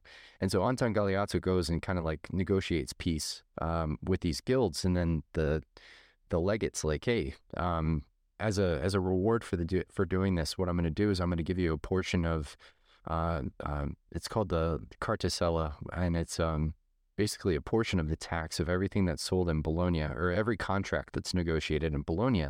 And so it was primarily focused towards like the Jewish bankers, but it was a little bit more open than that. But what that ended up doing is, like, later on, the Bentivoglio family became like the primary protectors of the Jewish community in Bologna. So I read a really interesting paper about Jews in Bologna, and where it was talking about how the Bentivoglio protected them because they kind of realized that they wouldn't have the wealth and the power that they had without the La Cartesella. So they went out of their way to make sure that, I think when there was one of the popes ended up making it so that Jews had to wear some sort of a marking that they were Jewish, right? I think they made some sort of passed some sort of a bull or a decree. And I think it was Giovanni II Bentivoglio basically said, you're absolutely not going to have to wear that in Bologna. And then the papal legate got involved. He got really upset with Giovanni II Bentivoglio, and he's like, no, man, that's so stupid. Like, that's not the way that we operate. I mean, these Jewish people are a part of our community, and you can just fuck off. And that's pretty cool. Fascinating. That's really interesting. It makes Bologna even more interesting to me, saying something. But probably the classic example in Central Europe, the most compelling to me is in Krakow, which was more or less a German city for a long time in the middle of Poland. It gradually becomes Polish, but it's under the administration of the town is under German-speaking people, let's say, all through the medieval and into the early modern period. And the king, who one of the major royal castles, is in the town, and it's a sort of separate entity in the town. And the town's very much one of these places where they enforce their own rights and everything. The Mongols were defeated there, I think, 2 years after, given the right to build their own walls, which the main bastion which is still there, was run by the Furriers Guild, by the way. Oh, interesting. But anyway, the town was aggravating him, and at one point they had killed the king's top commander in this war they were fighting against the Teutonic Order, because he went over there and really badly beat up an armorer in an argument about ill-fitting armor that the Oh yeah, I remember you were talking about that. Yeah. So he's beefing a lot with the city, but he likes the city. The city's a great, his castle's safe because it's in the city, partly. If the Mongols come, a castle's not enough. The city's a better defense. Also, all the stuff the city makes and all the stuff you can get, but he's frustrated with the town, so he founds this other town called Kazimierz, named after him, and that is a Jewish town. And he made it because the Jews in this part, at this time, are basically protected by the king. So the king is like their only overlord, more or less, and so they're allied to the king. They're loyal to the king. So that he makes this town to be kind of a rival to Krakow, and it eventually becomes part of Krakow. But there's this whole district where the Jewish people did everything. They weren't just like in money lending or something like they did. They were all the crafts and everything else. So, and then as the Reconquista was going on in Spain and in places like France, where they started having pogroms and throwing the Jews out, both the Lithuanian and the King of Poland was Lithuanian. That's like a whole other weird thing. But he wrote letters. He said, "Look, come to Poland. You people read and write. You're good at crafts. You're smart. You're useful. We need useful citizens. So come here. You will not have any restriction. We have a total religious freedom law." And that came about because they were merging with Lithuania, and the Lithuanians demanded a complete and utter religious freedom law. So like Vilnius, that's really cool. You had mosques, you had Orthodox churches, Jewish synagogues, and Catholic churches of different rival branches, including Hussite heretics, all on the same street, and nobody was allowed to fight. Look, that's great. You can live here, but that's we're really pagan, cool. so don't it's like a utopia. Crazy, or we'll just right. Yeah, that's awesome. Like super crazy. So yeah, because that's another one of this is one of the things that lifting up the curtain a little bit, and you're like, yeah, this world that we were taught is sort of this extremely restrictive thing and sort of pressingly sectarian and all that. It's actually a lot more flexible. There's a lot more variation, and the freedom is usually found in the towns. Quite often. Right. Not exclusively, but especially in places like Bologna. Yeah, like even in Siena. I mean, it became this sort of signoria and everything, and I get that. But when I was in Bologna very briefly, and I was standing in front of the Palazzo del Pubblico, like I got that vibe of the people, power of the people. Yeah, you really feel that right in that square, right? All the slogans on the town hall right there. I mean, it's strong The thing is, the people tended to support the signori. It was the oligarchs that didn't like the signori because it cut into their ability to become signori. Yeah, well, People just wanted to basically keep the nobles off our back so we can do our stuff. yeah. That's an interesting thing. I mean, that's kind of the Julius Caesar pattern, right? Right. Yeah. That's a very common theme. Well, and they had a good organization for the government to kind of like reduce the power of the signori until they started to, change the rules. And that really started after about 1387, when they set up the Sedici. The Sedici is kind of the death of the Republic of Bologna. And it was an attempt to reestablish the Republic itself, but they gave too much power to the oligarchs, and the oligarchs slowly just coalesced everything else until like a few of the revolts that end up taking place in like the 1440s are because there used to be a Gonfaloniere di Giustizia, so the Gonfaloniere of justice, right?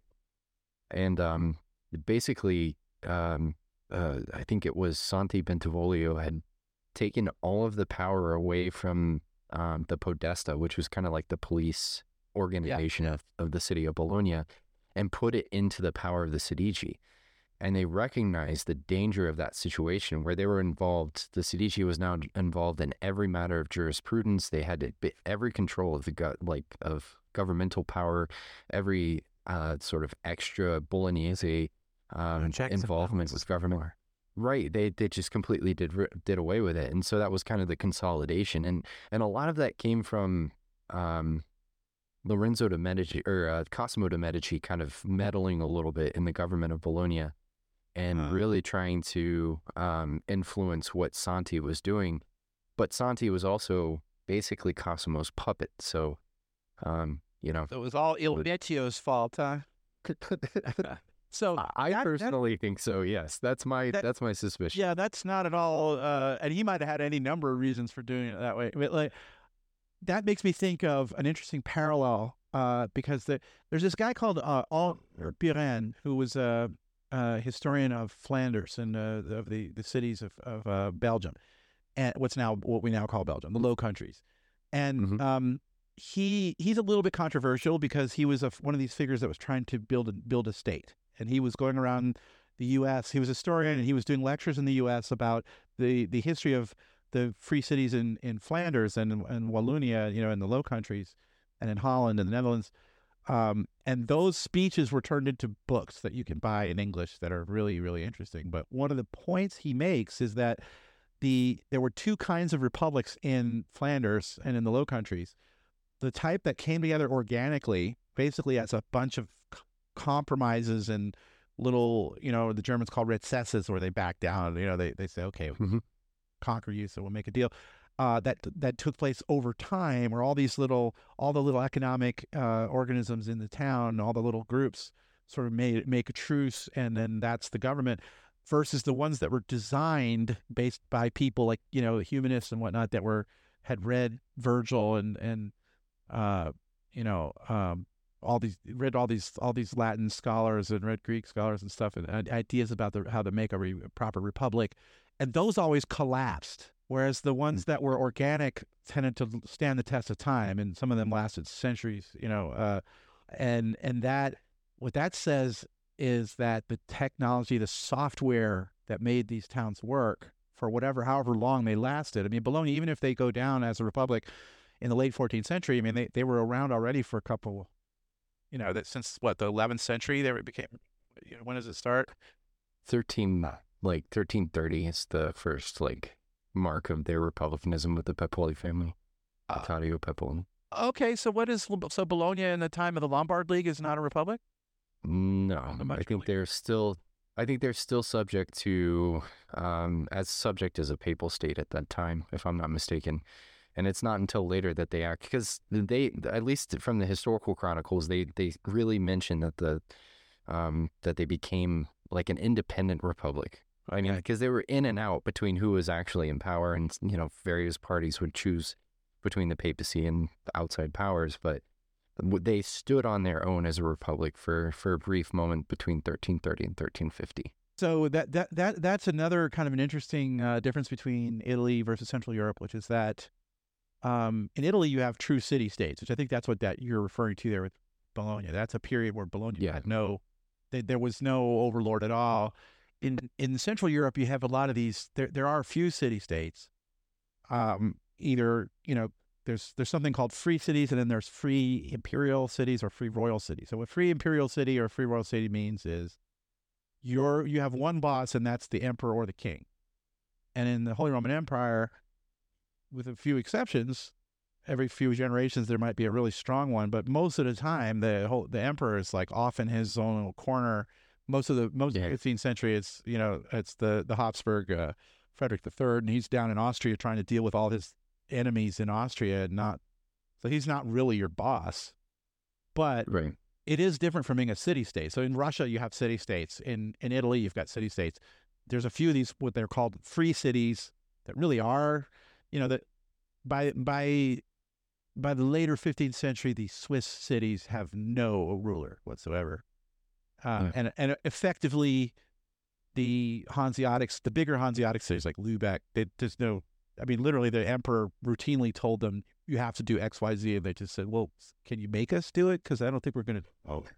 And so nothing. So I've had, German historians tell me, no, that was an imperial city. They had to obey the rule of the emperor. I'm like, okay, here's 16 times that the emperor gave them direct orders to do something they didn't want to do. And none of those times they did it. So, and 5 times he brought an army there, and it still didn't do what he wanted to do, and they fought him off. So, is it his vassal?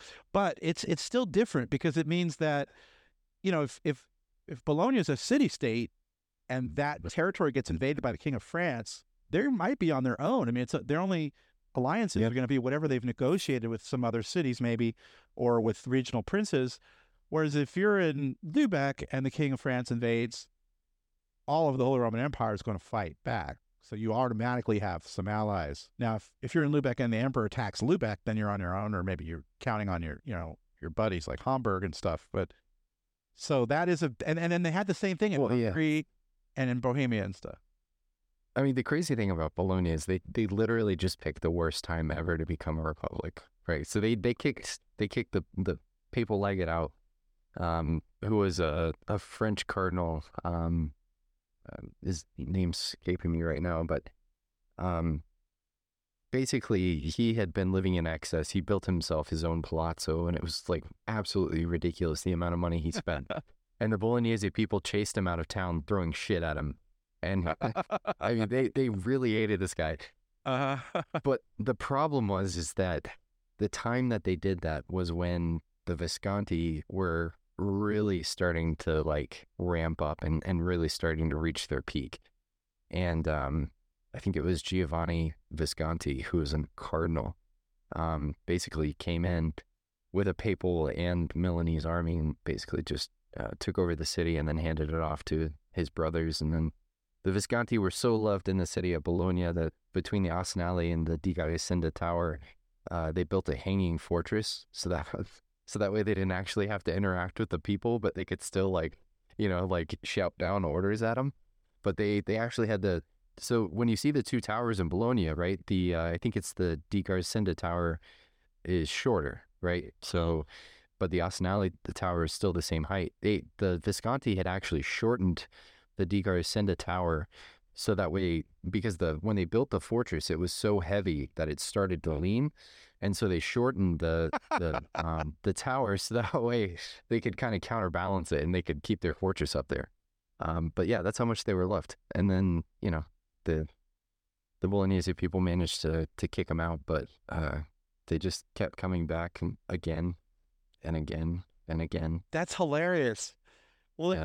There's kind of an analogy to that with the towers I immediately thought of, which is in Nuremberg. Okay, so this is another thing with the free cities is that they're gradually asserting their rights, and it's one thing at a time. So like maybe I've got the right to build walls and have a militia, but somebody else gets to determine weight measures, or somebody else gets to make the coins or something.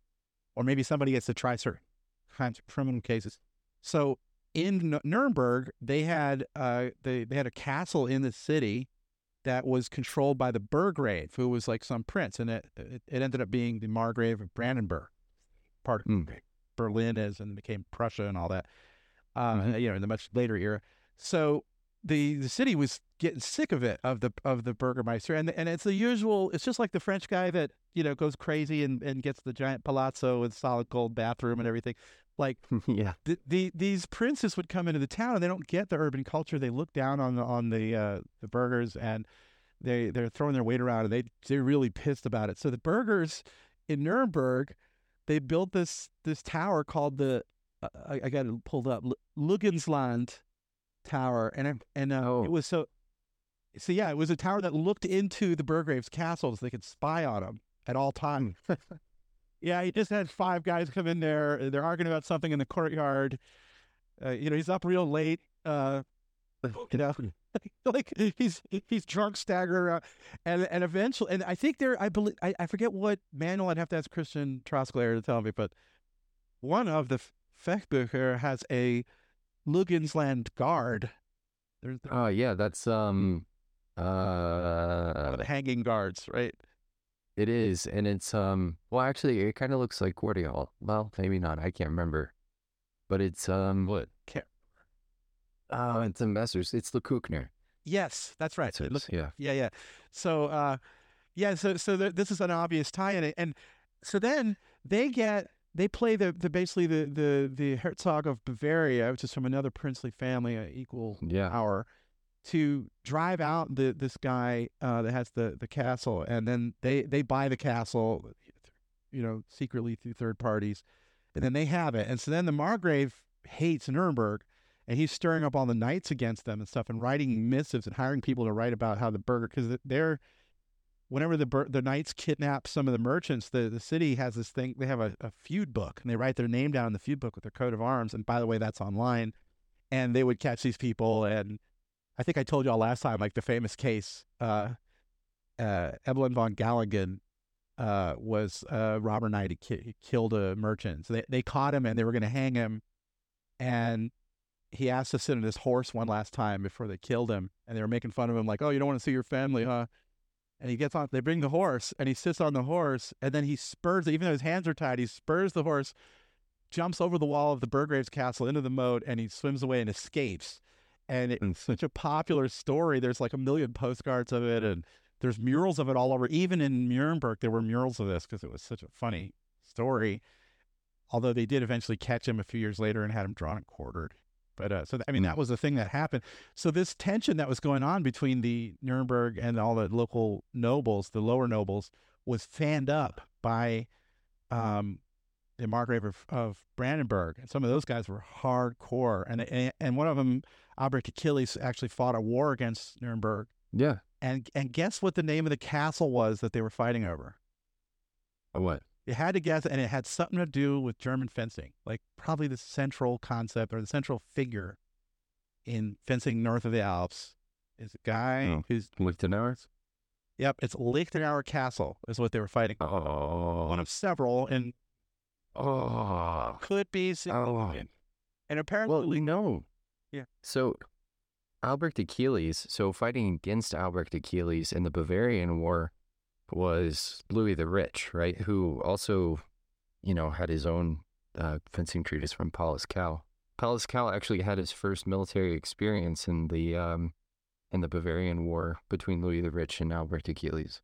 Well, he shows up at Nuremberg during the Margrave War against Albrecht Achilles, and so that's the earlier portion right before the Bavarian War, I think, if I'm getting my time right. Yes, I believe so. Yeah. Okay.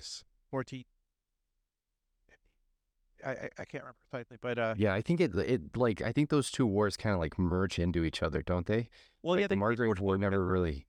Yeah, there's this guy one of the knights that was constantly Nuremberg was pretty good at getting the knights, and they had a knight on their side who was one of their commanders that helped win a big battle against Albrecht Achilles, but there was this one guy called Conrad von Schottenstein. This was a little bit later on. But he is apparently the knight. This is the descendant of Albrecht Achilles. That's another Margrave of Brandenburg that was fighting him by this time. But the Dürer print Knight Death and the Devil was this really that's Conrad von Schott. They believe that's Conrad von Schott. Interesting.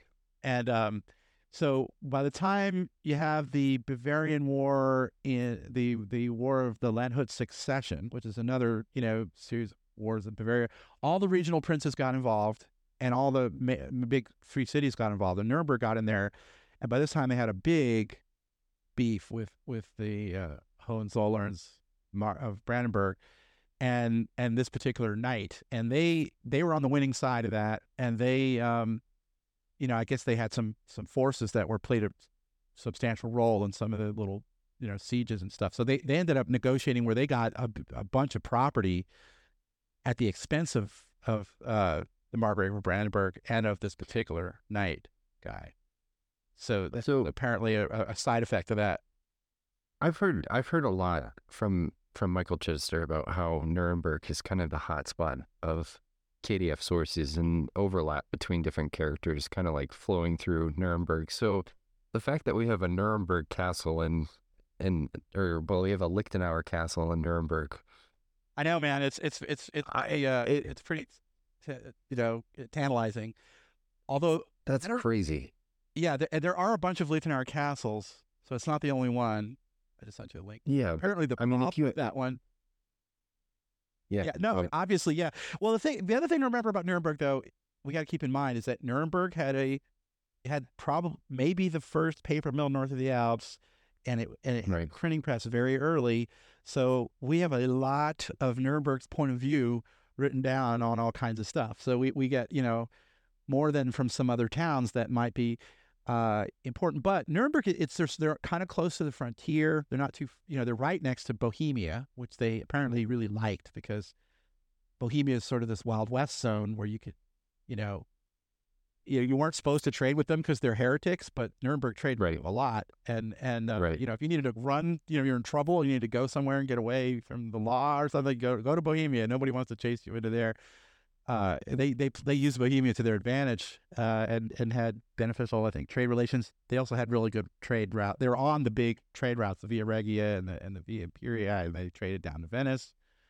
And they're not far from the front where, down in Hungary, where they're not that close, but close enough that they're selling arms to the Hungarian, the spoke Hungarian army, the Fekete Sereg, the Black Army, which they're sending mercenaries to quite a bit. And it's interesting on that, on that travelogue I was saying, I want to try to get translated. Translated. It's that one of the reasons that travelogue is so cool is because it's kind of a Rashomon effect. You've got two narrators for every, in every entry, every place they go. One of the guys is a Czech knight. The other guy is a burgher from Nuremberg. And it never explains why he's part of the sort of princely entourage, and he gets to hang out with the Duke of Burgundy and the Margrave of Brandenburg and the King of England and the kings of Portugal and Spain, and he's treated like a nobleman, but he was a burgher. No apparent. That's fascinating. Yeah. Not the first time. No, and we have a similar instance in at least adjacent to the Bolognese corpus where we've got Luigi Gonzaga, known as Rodomonte, who's the Muse of Vigiani, he goes up and he gets into he becomes a courtier of Charles V. Before he becomes Charles V, he's Charles I at that point. And so when Charles is going into Spain, Luigi and Don Luis Fernandez de Cordoba, who's Manciolino's author, both of them are courtiers of Charles and his sort of rise to power. And so he has to go into Spain and he has to sort of coalesce all of the crazy Spanish lords that are just like, you basically have to pay off every single city in order to become like king of Spain, right? So he finally achieves that. And then, there's all this tension between England and France. And Charles ends up getting word that the Field of Cloth and Gold is going to happen. So he sends a letter to Henry VIII and he's like, hey, listen, I want to meet with you before you meet with Francis the First. And Henry, even though everything had been kind of facilitated where Henry VIII was going to end up meeting with Francis the First, to kind of like help alleviate tension, and they kind of had to settle their differences. But Charles really wanted to subvert that because his biggest fear was some sort of a Franco, like Anglo alliance, and so he tried to subvert that. Which, as a matter of fact, now that I think about it, the last time there was like a big global German power, and they didn't prevent that, they ended up losing. Right. Yeah. So, but Charles, but Charles was relatively successful. So I guess that makes sense, right? We think about that. Charles, but astonishingly, he really was. Like, I don't think people really understand how powerful that man was. Like, holy cow. There's a funny anecdote that I'm going to string up, but it was something like, they said that he spoke like French to his horse, and Spanish to his cavalry, German to his infantry, and there was Italian to his women. But it was, the guy was definitely, a lot of his success can be attributed to gold or silver from Peru and Mexico, and all the wealth was his pocket. Yeah. But I think you're making a great point too about these, these Italian burgers that are going off and becoming courtiers. That's because well, for Columbus, he's from Genoa, right? Yeah. Well, the interesting thing with Luis Gonzaga is that he ends up going up there, and when Charles goes on this diplomatic mission to go meet with Henry VIII, it gets cut short. Like he can only meet with him for like 2 days, and there's like the British chronicles are super detailed. Like, if you want, you can go on the royal, what was it? It's like, there's a website where you can basically go and you can see what the king did almost every hour of every day. And that chronicle goes back well into the 16th century. It's unbelievable. Yeah, he had a prop.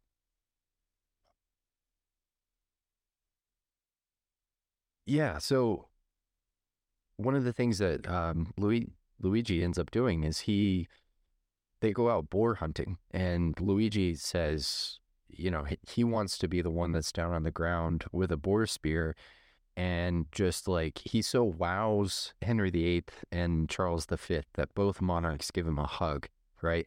And so they're so in awe of him that they embrace him, and it's like, he comes back to Italy and he's like the biggest rock star ever. Like, everybody's just like, whoa, we got to invite him to our parties, and it's like, so sometimes it's like, I think that we don't really quite understand, and like I see this especially with some writings that I've seen, so even some academic papers about like Giovanni Filotillo and Chiellini. They really kind of like focus on him being a really shitty poet, and most of that comes from Pietro Bimbo and him like complaining about Giovanni Filotillo writing in vernacular, but also about the fact that he was trying to copy Dante. And so he's like, this is like the worst like knockoff of Dante I've ever seen. Like sick diss, right? Dante's a high bar. Yeah, it is. But I think the thing that we don't really appreciate is like the value of like what it meant to be a courtier. Like, you had to be well educated. You had to be able to entertain. So you had to be able to dance. You had to be able to, speak multiple languages. Yeah, you had to know how to hunt. Yeah, tie that a little bit. So one of the things that was very common for the merchants, like speaking of the traveling roaming merchant class, was that they would go far away. They would learn the language and adopt the clothing and the style, because you don't want to be the one guy that dresses. You don't want to be the guy in Paris that's wearing shorts, flip-flops, and, you can dress like Paris, right? Even if you came from St. Louis. So these guys, like, I've read about in detail some of the merchants from Dansk, up in Prussia, that spent 10 years in Portugal or Spain, somewhere in Italy or whatever, and they learned the local language, or in London, off, a little bit north of there in England, Scotland, or Bergen in Norway or whatever, and they knew how to go local, and a lot of these guys had been to a few of these places, not just one of them. And when I did a little article about Cellini, and I did a comparison. It was his memoir and another one by this German guy called Bartholomew Sastrow. And Sastrow was he had been a burgermeister of a town in northern Germany, and he's in Italy at the time when a bunch of sectarian religious strife is going on, a la Charles V. And he needs to get back home. So he's like, how do we get home? Because they're like, I'm a Lutheran and I'm down here deep Catholic country. What he does is he's like, one day he dresses up like a Walloon. He's like, yeah, the Walloons wear the dagger horizontally on the back of their, small of their back. And they, and then he's dressing like an Italian. And then he's dressing like, so he's camouflaging himself as he travels all across the landscape.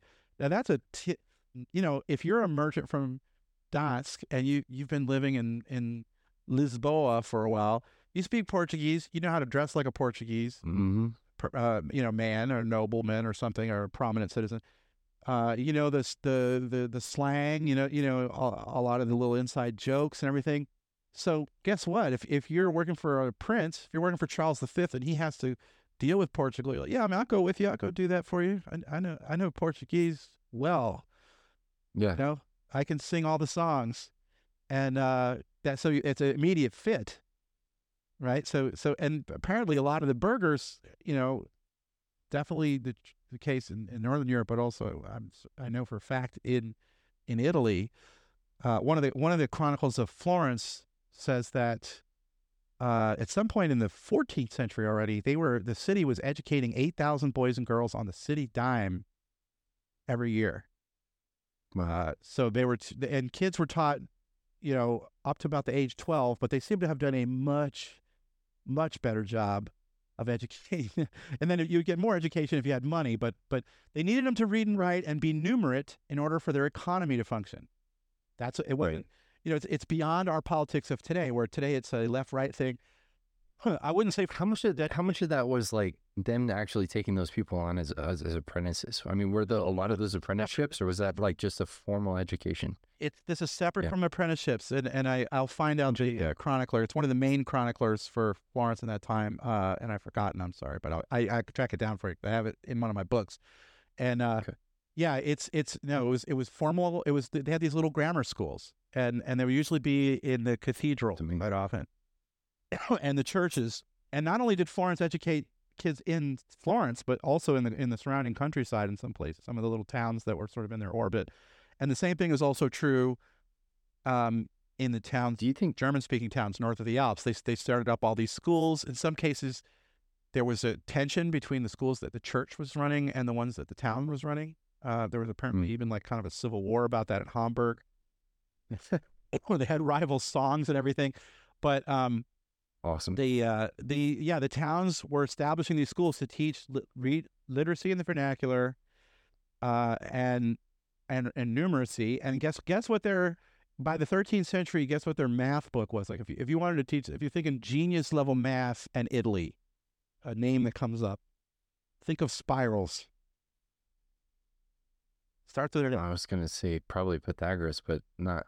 No, Italian. Fibonacci. Oh, Italian. Fibonacci. Yeah. Because okay, get this. So let's say you're trying to be a businessman in Italy in the 12th century. You got to do all your bills, invoices, and taxes in Roman numerals, and that is not going to be fun. Right. Fibonacci shows up and he says, "Dude, let's use Arab numbers and zero and all this. This is a lot easier." So the town fathers in places like Florence are looking at that and they're like, "Oh yeah, we need everybody doing this." And guess what? All the morons in the places that we're trading with, they're going to be trying to add everything up in the numerals, and they're going to be weak behind it every time. And so, the Libra Bacchi of Fibonacci was the grammar math book for these little 11, 12-year-old kids. And apparently it was an effective way to learn because they coming out of that, quite capable. Unlike a lot of kids today, my math skills are not that strong. I'm going to be honest. I was a software developer for 30 years, but I'm not that great at math, man. And and then you'd get more. So if you were in a craft, if you were a goldsmith or something, you would study, Vitruvius and Euclid too, a little bit. Right. Do you think that that's why the Tuscan vernacular ended up becoming Italian, like modern Italian, because they had that framework of an education system. Yeah. Because, I mean, I imagine they probably refined the language, right? Like, I mean, one of the problems with, like, the Emilian dialect is because you might have a completely different dialect from, you know, Faenza versus, like, Bologna. And Modena might have something even more obscure, right? Because Modena... Exactly the same in France. They all had their own dialects and all the languages. So, like, you have a... You know, High and Low German. Low German is the dialect for the Low Countries. It doesn't mean it's a lower language. It's the northern part of Germany and the swamps, like in the low-lying countries. And High German is in the foothills of the Alps, and that became the administrative language of the emperor. And then you have Rhenish, which is the language up and down the Rhine. And all of these have loan words from other regions. The vernacular language was for business originally. It was like, you owe me 160 denarii for all the sandals that we sent last week, and you're 3 weeks late. And we know that's how they were being taught originally, because the kids were study on these little wax tablets. So it almost looks like a computer tablet. It's kind of funny, but like these little wax tablets, they would write with a wooden stylus, and they would start doing their homework and get angry and throw it in the latrines. So we found a bunch of these latrines with like half filled out business letters. They were teaching them how to letters. And there's a certain way that formal type of business letter that Germans very good at doing in an extremely sarcastic manner. That sometimes is very amusing. But they were developing what's called late manuscript culture also at the same time. So books that were being made for individuals to read, as opposed to the older version, which would be a book that's meant to be read out loud to a group. And a lot of the things like chapter headings, and you know how they used to do little summaries of what's in the chapter in the beginning, and they're having page numbers and all that. That all the stuff that we're used to in a modern book was being invented in the 13th, 14th centuries, and in Italy before anywhere else. And in the 14th century, you know, you had Petrarchus and Boccaccio and Dante, the three fountains, who were advocating greater knowledge of classical literature and including in the vernacular. So you have all this vernacular dialect that's used to speak about everything, and then it becomes the business language, and the language as paper becomes cheaper, it's becoming the language everybody's writing letters to each other in. And then they start putting the big controversial thing of putting classical literature into the vernacular, which was a bold move, by guys like Dante. And then now, you've got a full-fledged, fleshed-out language that has all the good stuff in it, which you don't have in English until Shakespeare, really. Shakespeare is kind of like his contemporaries are when English gets fully fleshed out. The first one for Italian is I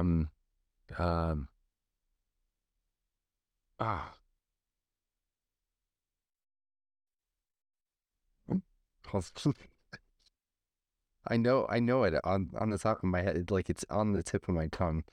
The when I say it, I'm gonna feel so bad. So it's not the three fountains. So I was thinking it was like Dante. Well, I mean Dante, but I think he is the big one. But the one that really blew up and became really popular because it became a worldwide success was Polo? No, it was Arantino. It was no, not Arantino. It was it a novel? Poems? It was a chivalric novel. It was the big one that comes out in like the early 16th century. It was that's late. It is, but it became like it became so big because it's so much of the language and everything like that was in Italy, right? Like you basically had two classes of language. You had the vernacular, and then you had like classical Latin, right? And so you see, even I think earlier we were kind of discussing, I don't know if we ended up getting it recorded, but we were talking about how like the language of the universities, right, was in Latin. We were talking about how Pietro Bembo writes this really scathing like rebuttal of Achillini and says that he's basically illiterate and that he's stupid and that it sucks. right? And yeah, and so I think that there's kind of like this, I think it was like Manciolino's publisher, Niccolo Lozapino di Aristotele de Rossi. So just Lozapino for now. His big thing was publishing in vernacular. So he only published in Latin a handful of times.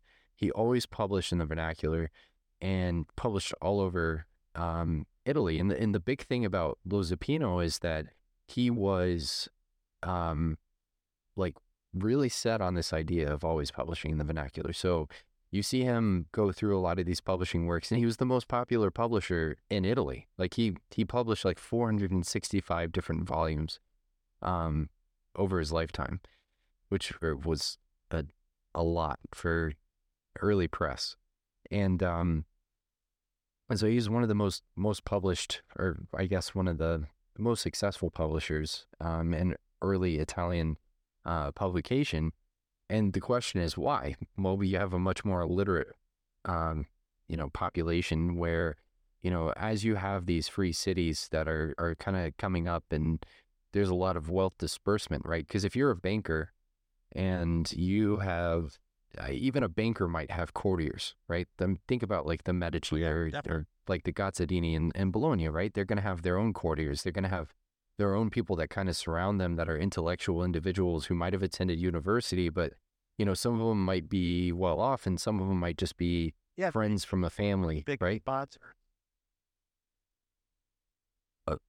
Yeah. So like you have this disbursement of, because you have this trickle down effect of like them elevating other people around them to kind of create their own court so that way they can seem important. You have more people who are reading, you have more people who are educated, and they're not always educated in Latin because they're not receiving that classical education. They're probably receiving a local education, or even like just being educated within like the framework of somebody who's a mentor in that family. Like you see like the more important courtiers like Luigi Gonzaga is definitely like we know who his Italian scholar was that came and like educated him. He was a Gonzaga, so he was the sort of in line to be a marquis, even if he was like fourth or fifth or something like that. But he was still like a part of a very important family. So he was nobility by birth, and but yeah, I mean, we see this like disbursement of education, so it makes sense that more people are reading in the vernacular, and that's what Lozapino took advantage of. He knew that there was an opportunity there to really kind of like push this thing. And I just remembered the name of the book. It's Orlando Furioso. Yeah.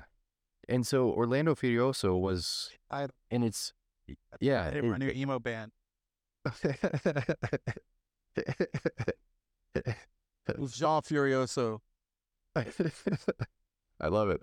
So like, it's not, one of the crazy things about that publication is it became like a worldwide phenomenon. Like it was like, I don't know, think of like 50 Shades of Grey or something stupid, right? Something that really doesn't deserve to become like this worldwide phenomenon. And it totally does, right? Like the Marco Polo, badly written. Yeah, exactly. I'm not even sure if it's real, right? Yeah. Well, I mean, some of the accounts, right? Whether or not it was actually written. The completely made up Sir John of Mandeville travels book was more popular than that. And that was also like all over Europe. So one thing I wanted to just say about vernacular versus Latin is that on the one hand, it's a revolutionary kind of populist move for your own area. So for people that speak the vernacular, for all those, 70,000 Tuscans that can read and write in the vernacular around Paris, and all the ones that in other Italian towns read it. Now that's your audience. But you're cutting yourself off from the international audience to a large extent, unless you translate it into Latin. Because Latin, that was the advantage of Latin. Like if you speak Latin, you can go to basically the people in the church, people in the universities, and the nobility. It's the more educated nobility. And you can talk to them. It's the international language, which is Right. luckily for us that are as researchers, a lot of stuff English is kind of being used that way, though we don't really deserve it. But but that's a thing, right? But yeah, no, it is. Yeah. So, but like I was just looking up while we were talking, Dante, the Divine Comedy was not translated into English and German until the 18th century. Wow. It was translated into French, and so they made Latin translations in the 15th century, so that somebody you could read them. But I don't know how good those were. In Portuguese, not until the 19th century. Dutch until the 19th century, and so on. So like, it was hidden in a way. It was like kind of it was just in Italy. It was like one of these little enclaves of sort of genius literature that was sui generis. It was formed by us, and in our little world.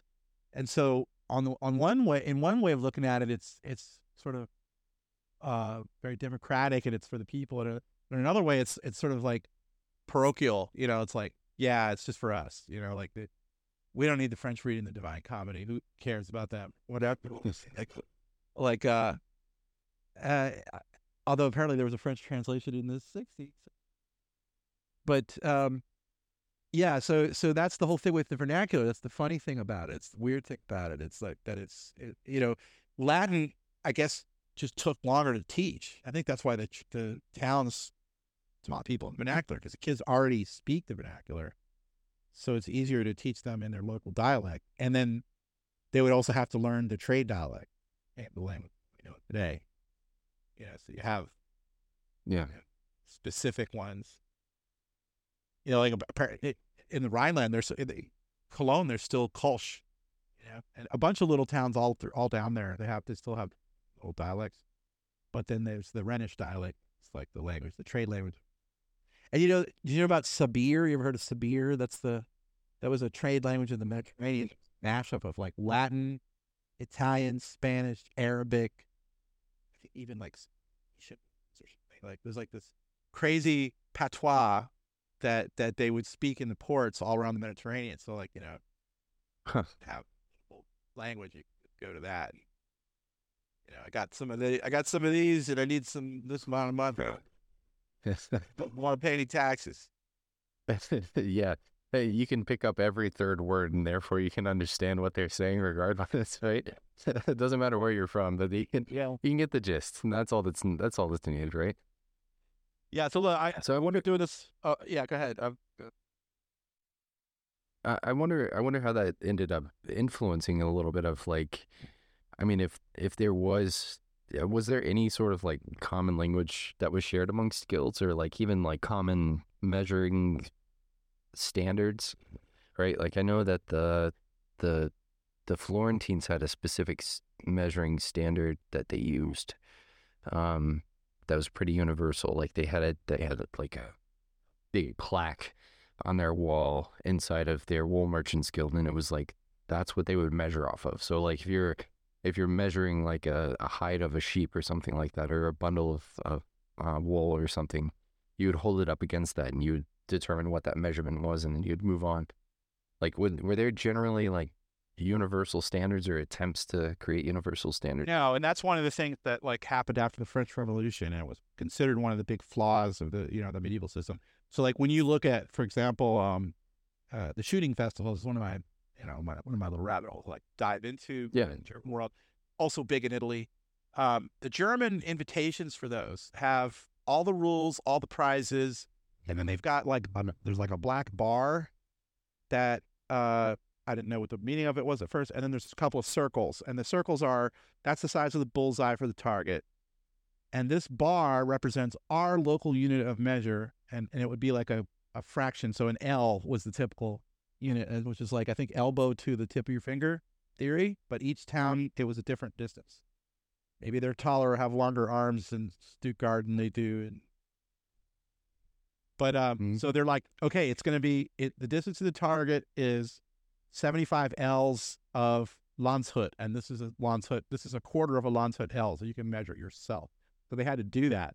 And like, if you ever read and all the chronicles and letters and everything, whenever they talk about money, they'll say like livre tournois, or they'll say a pound sterling. That means the pound of the city of Sterling. That's what they call the pound, which is actually not a pound. It's 12 ounces, and it's right. Yeah, ounce or something. And yeah, so or they'd say a florin, which is like gold coin of Florence, or a Venetian ducat, as opposed to the Paduan ducat. Right. It might be different. So yeah, you got to watch the Bolognese fine print. lira. Oh, I got a good deal, man. Like, I just bought a bunch of armor for 60 ducats. So they're like, no, you idiot! It says Venetian ducats, so you thought it was Paduan ducats, and like, now twice in the thought.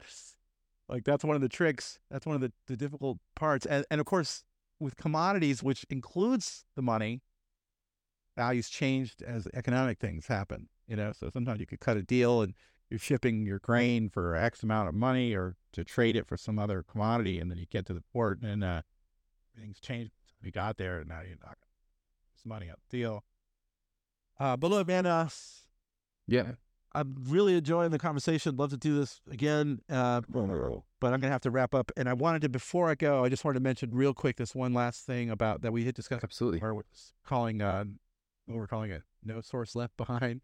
And the idea is to try to get some support from some of our HEMA buddies and some of our friends in other,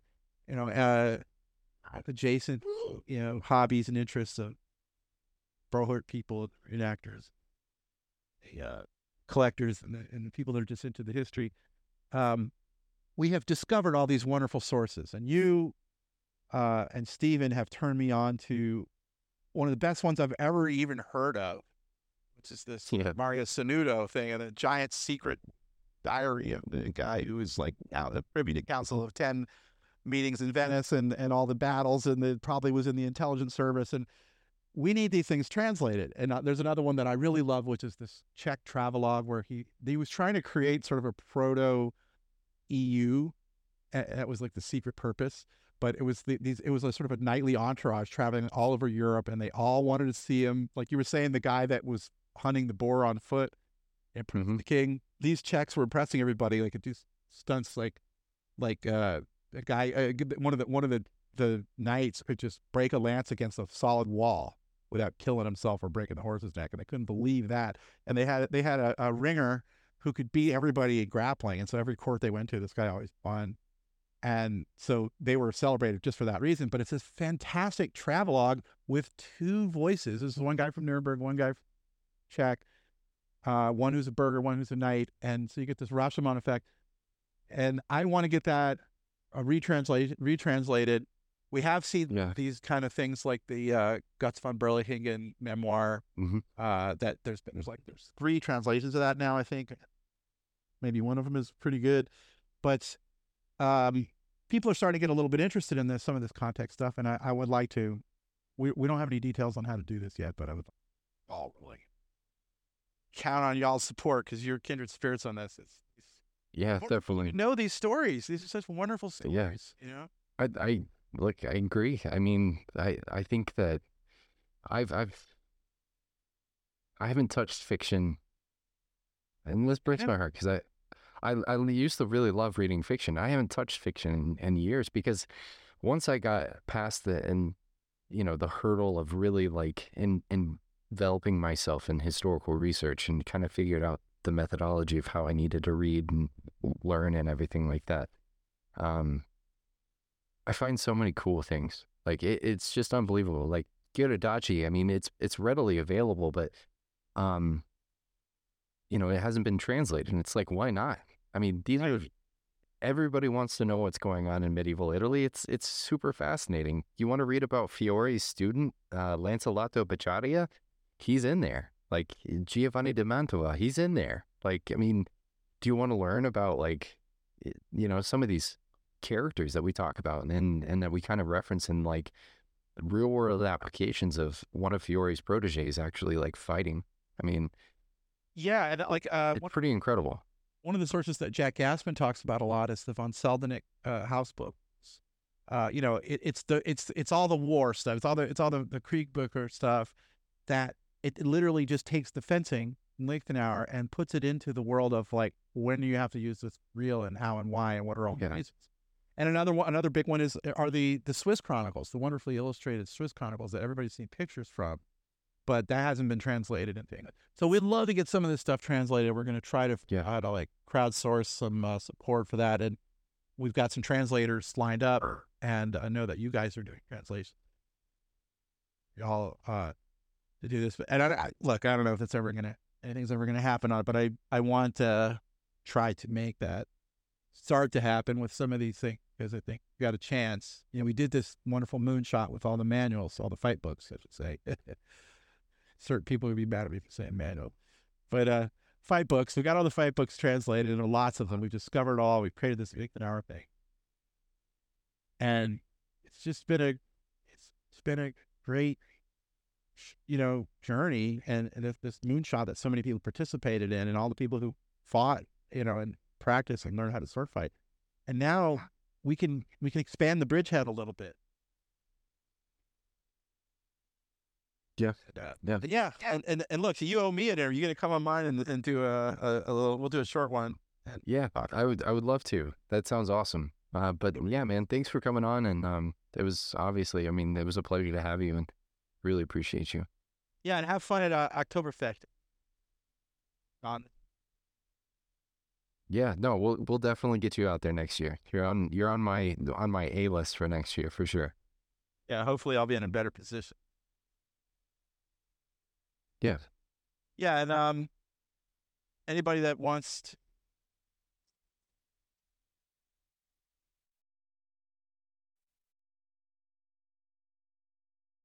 Yeah, and I'll put a link in the show notes too. Yep. All right. Have a good one.